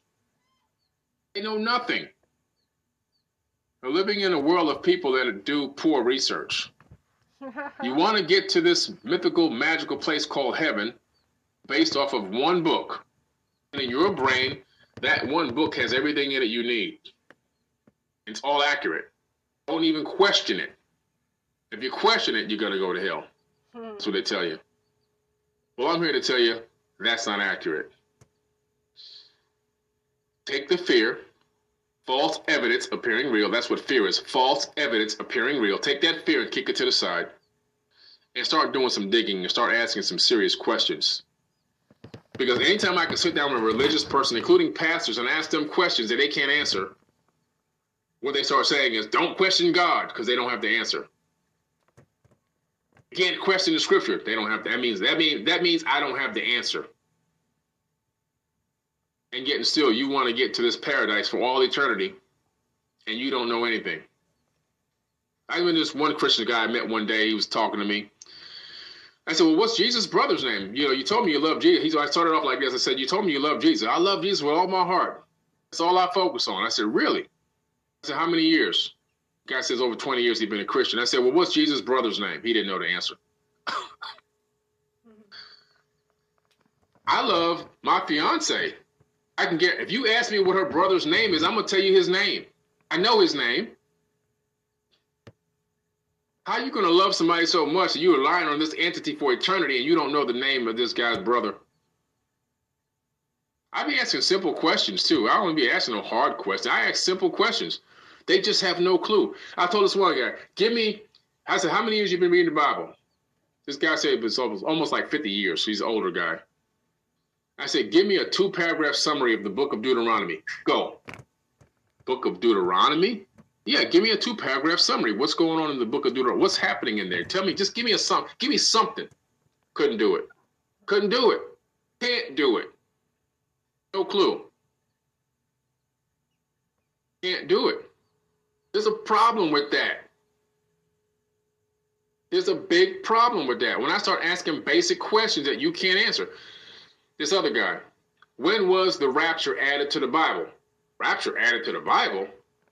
Oh, no, that's that's the canonized text. No, that ain't no canonized text. Who wrote the scripture? It was actually a footnote. What year was it written? And why was it added to the Bible? Can't answer. William James Darby, 1835, added a footnote to a biblical text on a theory he had about a rapture event. Didn't really exist. Later on, some pastors saw it as a great way to control people and added it as the canonized text and reprinted it as published, text in the Bible, as if it was a real verse. Doesn't exist. See? Doesn't exist. But you can ask these questions. They have no clue about these questions. They have no clue about the answer to these questions because they don't do any research.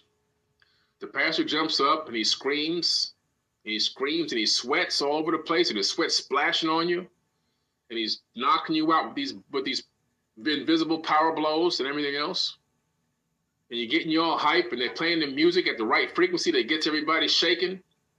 A good rock and roll song will make you do the same thing. I seen Michael Jackson on stage have people in the audience shaking, vibrating, and talking in tongues and passing out, just like a pastor can do. It's all about the right frequency and vibration.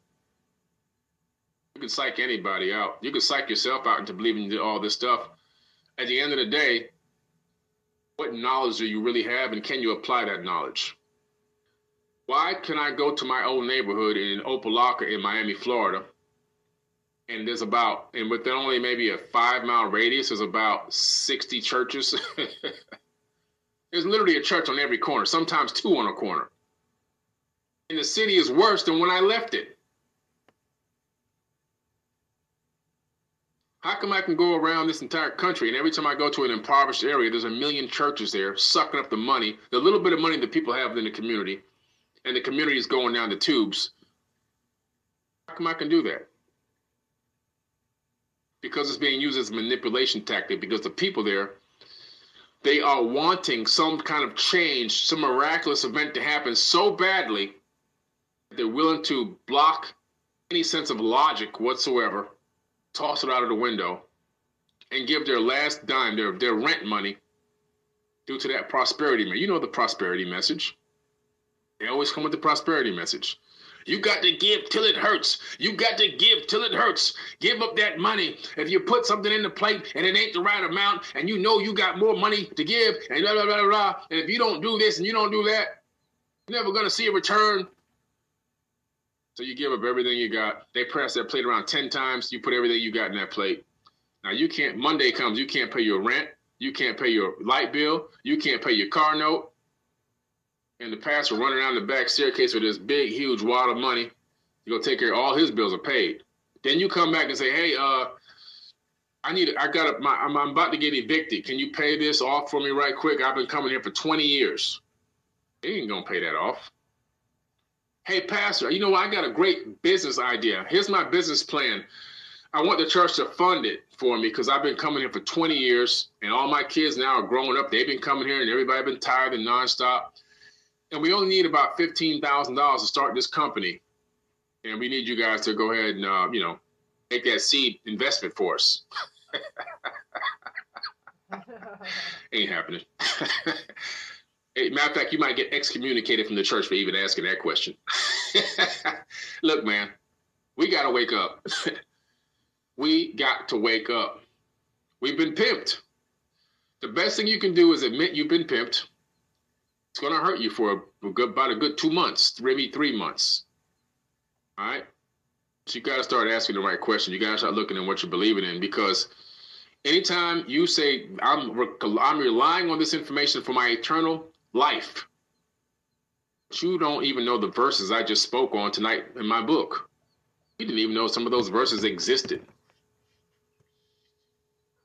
If you're relying, somebody tells me, if you want to make it to eternity, what's in this book, whatever this book is, what's in this book is what you got to know. Man, not only am I going to study that book backwards and forward and frontwards, I'm going to probably eat the pages. And still, what you see is people are told this, and this is why it doesn't happen. I'm going to end with this. The reason why people who are mostly Christians, unfortunately, sit back, kick their feet up, and watch the world burn is because they're told battery low. Is beg this outside deity named Jesus for forgiveness, and then all their sins will be absolved, erased, right? So they, in their mind, and I messed up again. Oh, it's okay. I can just say forgive me, and I can keep on going. Now I don't have to I don't have to be responsible for my own wrongdoings. I don't have to take responsibility for my life. I can do whatever I want to do, how I want to do it, when I want to do it. I can just beg for forgiveness and get a fresh start again. The ancient Egyptians understood that they could use sound to reduce their weight and the gravitational effect through how I want to do it, when I want to do it. I can just beg for forgiveness and get a fresh start again. I don't have to take responsibility for what I'm doing and how I'm acting and what I'm being. I can just blame that on the devil. The devil made me do it. He whispered in my ear. There's a devil out there that can whisper in the ears of millions and billions of people and make you do things. But that devil that's in your ear is your own self talking to yourself, making you do dumb stuff that you did, that you yourself did. No, nobody else influenced you. You did it. You're the one that did that. And then you absolve yourself by begging forgiveness to this other entity. Now you just keep going in this cycle of doing dumb stuff and begging for forgiveness, and doing dumb stuff and begging for forgiveness. And if I do it just the right time, right before I die, if I could time it right before my last heartbeat, I might make it into heaven. That's what y'all are doing. It's all about fear-based. It's all about self-survival, self-preservation. It has nothing to do with love whatsoever. Zero to do with love. Zero. It's all about how can I save my own skin so I don't burn in this fake lake of fire that they told me about all eternity. That's what it's all about. So at some point, you got to start asking yourself deeper, harder questions about life, about this religious belief system that you've been forced, that's been forced on you, that's been fed and shoved down your throat your whole life. And you've been told, don't ask questions, don't question this, don't question that. I saw this one pastor who was this female pastor. She was on TV, jumping around, screaming, sweating all over everybody, talking about something. Thank goodness for slavery. Otherwise, we'd still be in Africa praying to a tree. What? Oh, my God. Thank goodness for slavery. This lady doesn't even know anything about African spirituality. She probably couldn't tell you the first thing about African spirituality, or even her own bloodline and where they came from, or even what part of Africa they were even from. Or if they were even from Africa, they might have been from America, before America was America. And she jumping around here talking about something, thank God for slavery. Like millions of people had to be slaughtered and died and whipped and beat so that she can find this ability to absolve her sins to an outside entity so she don't have to take responsibility for her own actions. See, there's no logic in that. There's zero logic in it. Zero. You know, in the New Testament, the Bible says, Jesus says this. He says, honor your slave master as you would honor me. Honor your slave master as you would honor me. Jesus is condoning slavery in the New Testament. You see, that's garbage. So you could tell that's a remix. Somebody said, you know what, let me add this little piece in here because I got to keep these slaves under check. Let me add this in here. We're going to print this.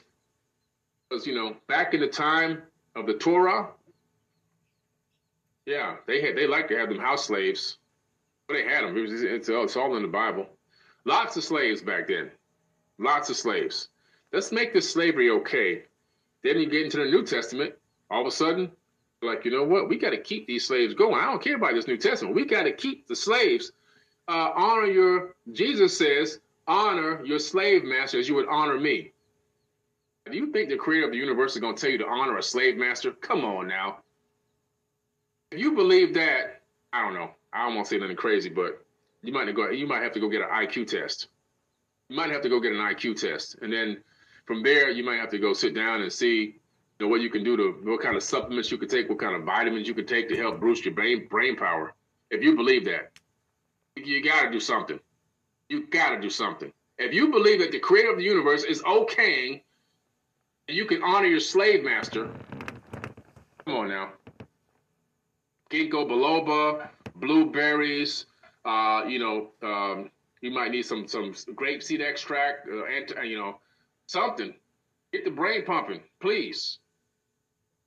Please do something. Because if you believe that, you really, really, really, really, really need something. I can't tell you what it is, but you got to go find out what it is. Because that's low IQ, low frequency. In the New Testament, the Bible tells you, again, Jesus speaking, the slave master, about beating the slave. And he's telling the slave master, don't beat him too bad. You don't want to kill him. Just beat him to within like an inch of his life. Because, we need him to continue to do the work, but you don't want to kill him. We're going to punish you if you kill the slave. You can beat him, but don't kill him. How come they're not teaching that in Bible study every single Sunday or Wednesday night, whenever they go? How come they're not doing that? You didn't know about that either, did you? You see? Foolishness. Foolishness. So, again, become your own person. Become your own researcher. Start asking questions. Ask yourself questions. Look at information that contradicts itself and start trying to figure out why is it contradicting. And then use some basic logic and you'll figure out what's being told to you is not exactly what happened. What's being taught to you to believe in wholeheartedly for eternity is not even coming from the word of the creator of the universe itself. It's coming from human beings, from men. Actual flesh and blood men that put their pants on one leg at a time, just like you. All you need to know is this, and I'm going to end. The divine spark that created everything in the entire universe is inside of every atom in your body. Meaning that you are God and God is you. You are the divine walking in the flesh already to experience life like it is in the third dimension as you. And everything that exists in the entire third dimension that's made of atoms, and we know that everything in the third dimension is made of what? Atoms. Is conscious. This microphone is conscious. This cell phone is conscious. The book is conscious. Why? Because it's made of atoms. And we know in quantum physics that atoms are conscious because electrons are conscious, and electrons orbit the nucleus of the atom. So everything is alive. We don't make a cell phone. We don't make a microphone. We stack atoms like Legos, and then we can convert it into an object that we can utilize for our own personal benefit. However, the atoms themselves that are in this, that are stacked up, are conscious. Period. And if you understand that everything is conscious, and you taught that to your kids, their clothes are conscious. You teach them what it means to be conscious, and you teach them to respect everything that's conscious, well, then they will treat everything better. You would treat everything better. You will treat everything you have and own with respect and dignity. You will take care of things better. You will be more grateful for things. because you would realize that everything you're touching, everything you're dealing with, including the chair I'm sitting on, is conscious. A rock is conscious. That's the power of knowing spirituality and knowledge and wisdom. Not believing in these fake gods in this book that are leading you to your own demise. Got you sitting back thinking you done made it because you can say, hey, forgive me. You're still doing the dirt. You've been absolved, but you're not taking any responsibility for your own actions, for your own life. You just keep doing it over and over again like a broken record. How about breaking out of that mold and changing the cycle, changing the system, changing the paradigm, and realizing who you are and what you are and walking in that power? That's when your life is going to change, and that's when your family life is going to change as well. All right? Guys, thanks for joining me tonight. I appreciate you guys. I love you. Thanks for being a part of Forbidden Knowledge. I'm going to close out with this amazing opportunity for you to get a Mercedes-Benz from this raffle. I'm going to drop the raffle link in the chat. This raffle,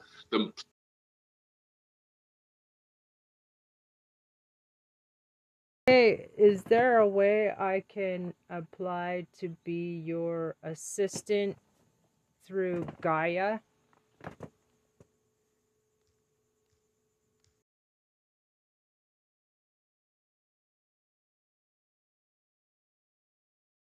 Gaia?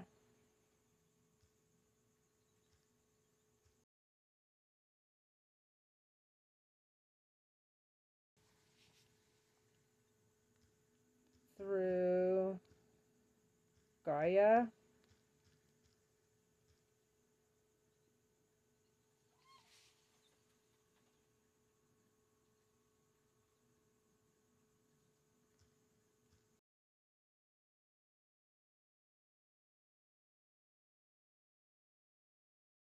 The incredible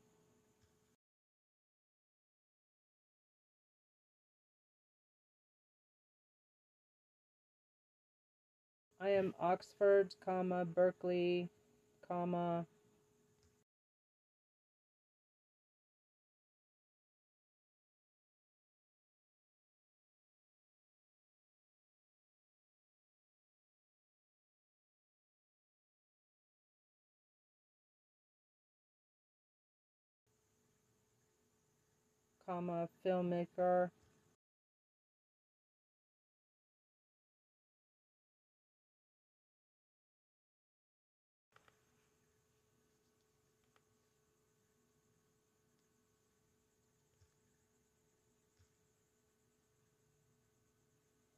Type of medical uni. Musician.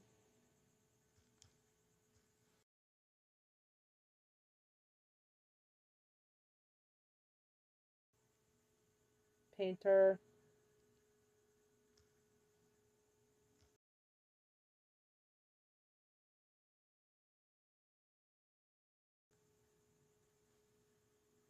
some of the proceeds go to help communities and schools, which are children that are desperately in need. All right. So if you want to get a chance to win this Mercedes-Benz AMG, click the link in the comments, and I'll see you guys.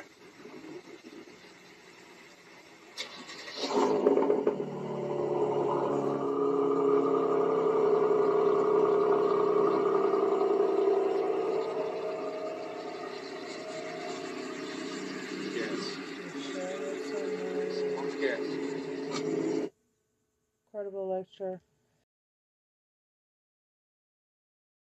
Check this out! Exclamation point.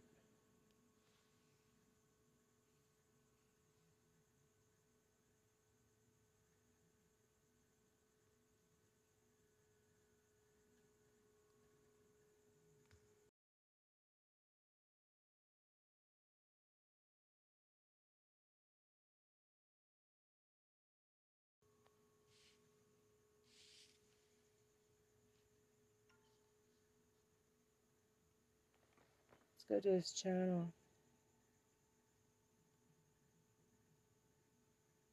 The Epic of Humanity and Forbidden Knowledge for a New Age.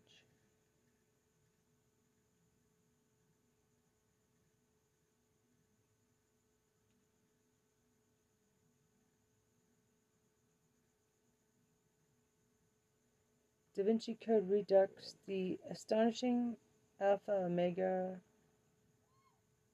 Okay, this sounds good. Hey, this is what I do almost every weekend, shopping real estate. You probably Right. This is what I do almost every weekend, This is shopping what I real do, estate. shopping You're probably real not going to start estate. with that deal right there or the one that I'm... Globe. So let's get talking about the Great Pyramid. And, it's been kind of bizarre. I went to the Great Pyramid in 2017 with the Resonance Foundation, and I gave my first presentation there on my view of mathematics as a universal language of consciousness. And I fell in love with that place. Like, I've been back several times, and it has absolutely changed my life. First of all, I'd never presented to a large group before, so that was my first time to present any of my math work. I mean, obviously, I've been working in business for many, many years, and in the business context, I give presentations all the time. But I had never kind of presented anything on my math work, and I was shocked that at the end of a several hour presentation, I thought everyone would be bored to tears. And actually, half the room was absolutely in tears, but not because they were bored, thankfully. I think what I have kind of figured out, and I agree with Billy, we don't really discover anything. We just remember things. And as we remember things and we tap into our higher awareness, we can access this Akashic field. We can access a higher field of knowledge. And I think the Great Pyramid plays a very fundamental role in this. And I see the Great Pyramid as a device, not only for a Stargate for travel, which I've experienced myself, and I've not shared this with anybody before in any kind of public forum, so this is the first time I'm going to be talking about this. But in addition, I really see it as a tool for ascension for humanity. And I see it as a mirror of our own consciousness, that as we are able to tap into higher dimensions, we will tap in and be able to find new chambers, new things related to the Great Pyramid. And I've already experienced that several times myself. So let's get into this. So this is kind of what a trip with me is like, okay? This is not the normal trek into a structure. This is kind of like almost more like the Indiana Jones version of these things. And it's been a great pleasure to be able to access places that other people just have never accessed before. Open archaeological dig sites, etc. And obviously, everyone has to be very careful not to do anything disrespectful in any way, to the structures as they're kind of being opened up. And the great thing about the places that you go into, and I have to say, I want to compliment the Egyptian government. A lot has been said about how, in Egypt, there's sort of this big sort of context of suppression around keeping things out of the public eye. Well, actually, my experience has been quite the opposite. I've been able to foster a really good relationship with Dr. people in leadership positions in Egypt, and I enjoy that. And as such, I'm able to get access to things that probably other people have never gotten access to. And it was exactly 3 years ago this week that I discovered the Alpha Omega inside the Great Pyramid. It was kind of bizarre because the entire week before I was in Israel with a group of my friends, and I was drawing all week in my notebook an Alpha Omega. I kept drawing Alpha Omega, Alpha Omega. And then on the airplane even over, I was drawing sort of the geometric form of Alpha Omega. And you can see some of that in this picture on the right.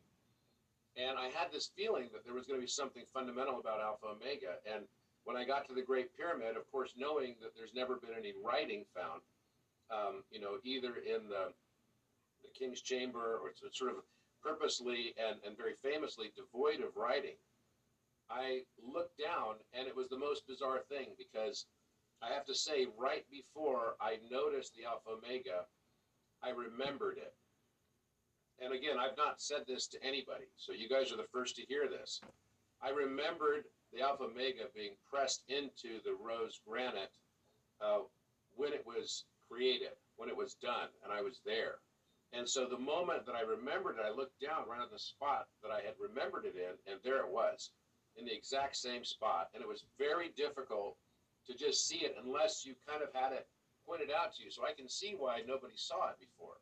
I can see, I mean, you can see it, that the omega is quite difficult to see, but the alpha is quite clear. And it's just something that unless you look at it in a perfect light, you can easily miss it. And obviously it's very, very old. It has a very old patina on it. Now, Alpha Omega, you might say, well, those are Greek letters. I don't believe that they have their origin in Greece. I believe that they have their origin far, far, far before Greece, and that they are holdovers and carryovers from a very ancient language that we might refer to today as some form of Atlantean. So this is the king's chamber and the sarcophagus. So the sarcophagus is 89.62 inches in length, and it's 38.5 inches wide. And just as Billy said, it will fit exactly inside of the sarcophagus the Ark of the Covenant. The Ark of the Covenant famously has, you know, the fixed signs of the zodiac faces on each of the angels, right, that are on the cherubim that are on top of the Ark of the Covenant.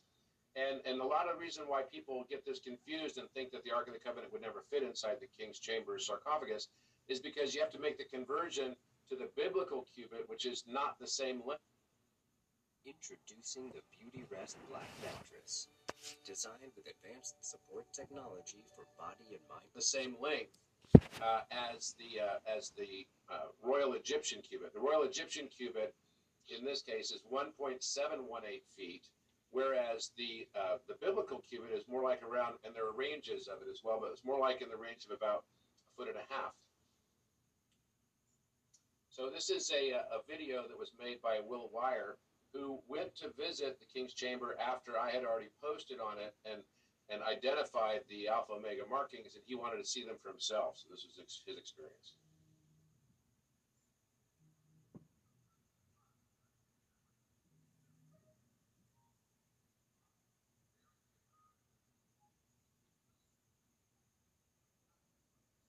See it right there?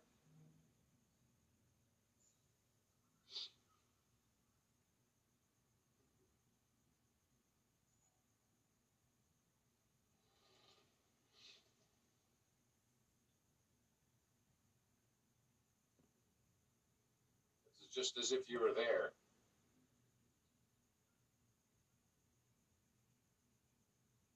And you have to ask yourself, how could this have been missed for many, many, many years?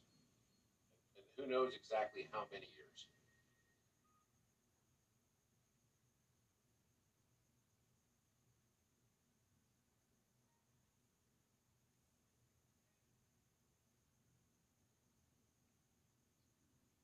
So this is the Alpha Omega, and you can see on top, you know, kind of without the framing, and this will help you see it. You can see with the framing, and interestingly, the exact dimensions and proportions of the Alpha Omega are quite fascinating in and of themselves.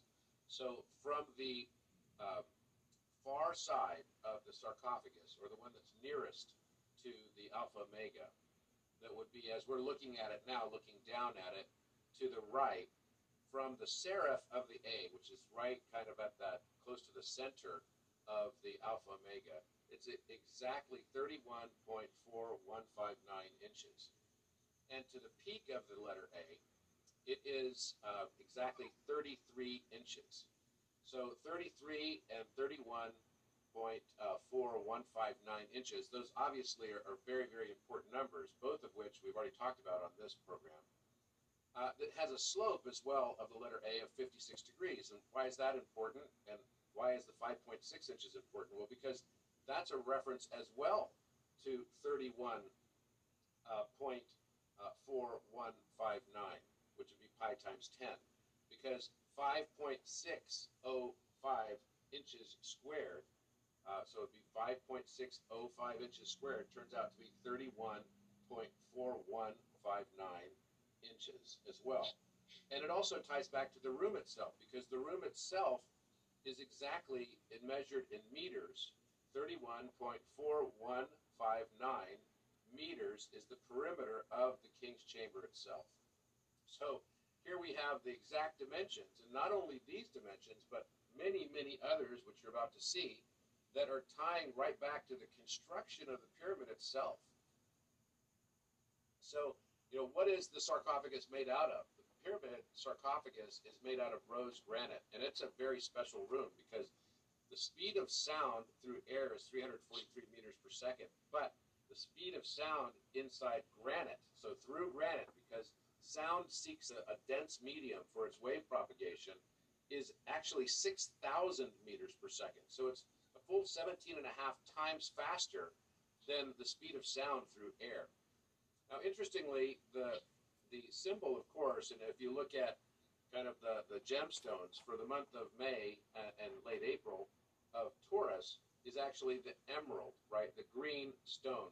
And I'm Taurus. It's my birthday next week. So, this is always kind of a special time for me. But the rose quartz is another very important aspect of this.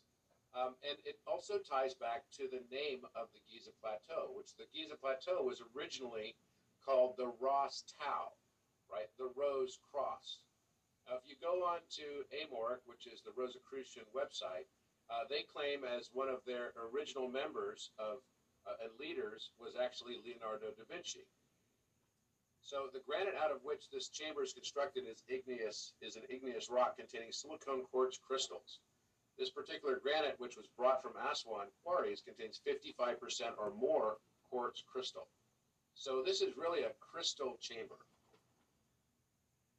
So now if we get deeper into the dimensions of this Alpha Omega, we're going to find some other numbers that are quite startling. So first of all, if you notice that we have 3.24 inches is exactly the width of the alpha. And you might say, well, wait a minute, Robert, didn't they use the cubit? Well, just as we've heard, and as you're going to see in this presentation, the cubit, the meter, and the foot were all fundamental units of measure used to create and construct the Great Pyramid.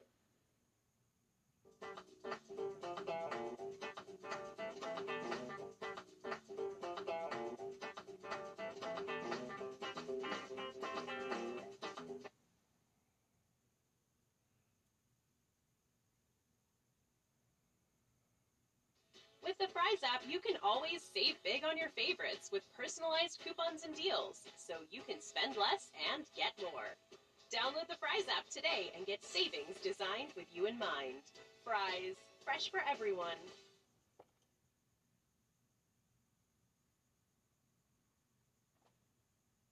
Units of measure used to create and construct the Great Pyramid. So then you might ask, well, how is that possible? Because how could it be if we didn't have the foot? It wasn't the foot just like some guy's foot or a king's foot? And isn't that sort of an arbitrary unit of measure? And what I'm telling you right now is no, it is not an arbitrary unit of measure. And I can tell you very definitively so. But I'm going to leave it in this presentation. You'll see in just a moment. You'll see that the peak of the A is on the 33rd inch, and 31.4 inches is right at the edge of the serif. And then 30 inches right at the center of the omega, which of course is 0.33 of the length of the sarcophagus. So you have this interesting symmetry in 33 inches at the peak of the alpha, but it's 0.33 of the length of the sarcophagus at the center and peak of the omega. And we have many mathematical constants that are embedded in this. In fact, we've now found that over 12 of the fundamental mathematical constants are embedded just in these two letters. So if this somehow was graffiti, whoever put it there was way more advanced in their knowledge. And at least they would have been at least advanced at the degree that the builders of the Great Pyramid were, because the same proportional dimensions are built into it. You can see phi, 1.62 inches for the width of the omega.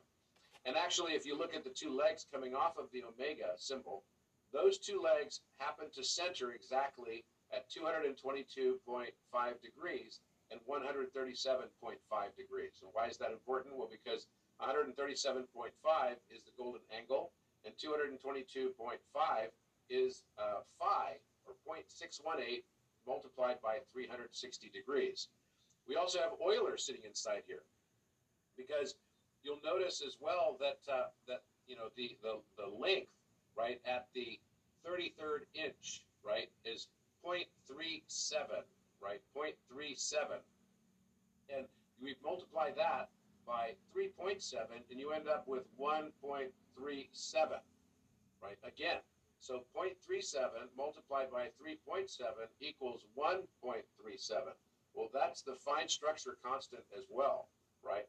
And then if we take 33 inches at the peak of the letter A, and we divide that by 89.62 inches, we have the Euler number. So wait a minute, we've got the Euler number, and then when you take 89.62 inches and divide it by pi, it comes out to the speed of light plus 1 in miles per second. I mean, this is kind of crazy. And the last video we had, you know, when Billy was teaching us about Euler-Mascheroni constant, the Euler-Mascheroni constant is a little bit different from the Euler number. The Euler-Mascheroni constant comes out to be 0.5772, 156. And that 0.5772 shows up again in Euler plus 1. So 1.5772 is giving us this relationship of 89.62 inches versus 56.62 inches, which is the 33 inches removed, right? So the leftover part, or the dark part of the sarcophagus, comes out to be exactly the Euler-Mascheroni number. That's denoted by the letter Y that you can see, plus 1. That's kind of amazing. And 5.6 inches turns out, when divided into 89.62, turns out to be 0.062, again, a golden ratio. So it just seems highly, highly uncanny that this would all just be coincidence. So, but the real Da Vinci Code began for me with this drawing, because I was, it was, you know, my wife was pregnant, and it was the day that she was going to be due. And so I was waiting, and she was sleeping, and so I started sketching in my notebook while she was sleeping and kind of going through early stages of her labor. And she had a very long labor. And I started sketching this drawing, and somehow, and I sketched it without having any picture in front of me or anything. I just kind of did it from memory. And somehow I immediately felt like the upper right corner, and it looks askew here. That's just because I didn't do it with a scanner. I took this picture when I drew the picture with my camera on my iPhone. In the upper right-hand corner, I noticed that if I drew a line directly from the center of the navel, right, and then marked where that showed up, and if 0 degrees was at the top of the circle, like on a clock, right, then that would end up being 51.843 degrees. And I just knew it. It was the weirdest thing. And then I also knew, I started drawing circles up his body, which I realized immediately it was marking chakras. And I recognized as well the locations of each of those chakral points were matching up with exactly where the chambers were showing up.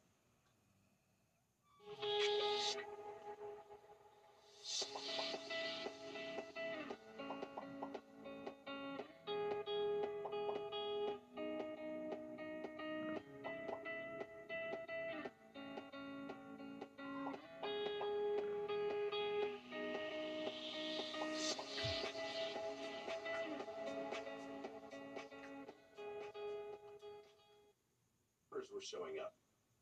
So this was one of those moments where, you know, I should not have been thinking about anything else other than I was going to have another baby, but my wife was going to have a baby.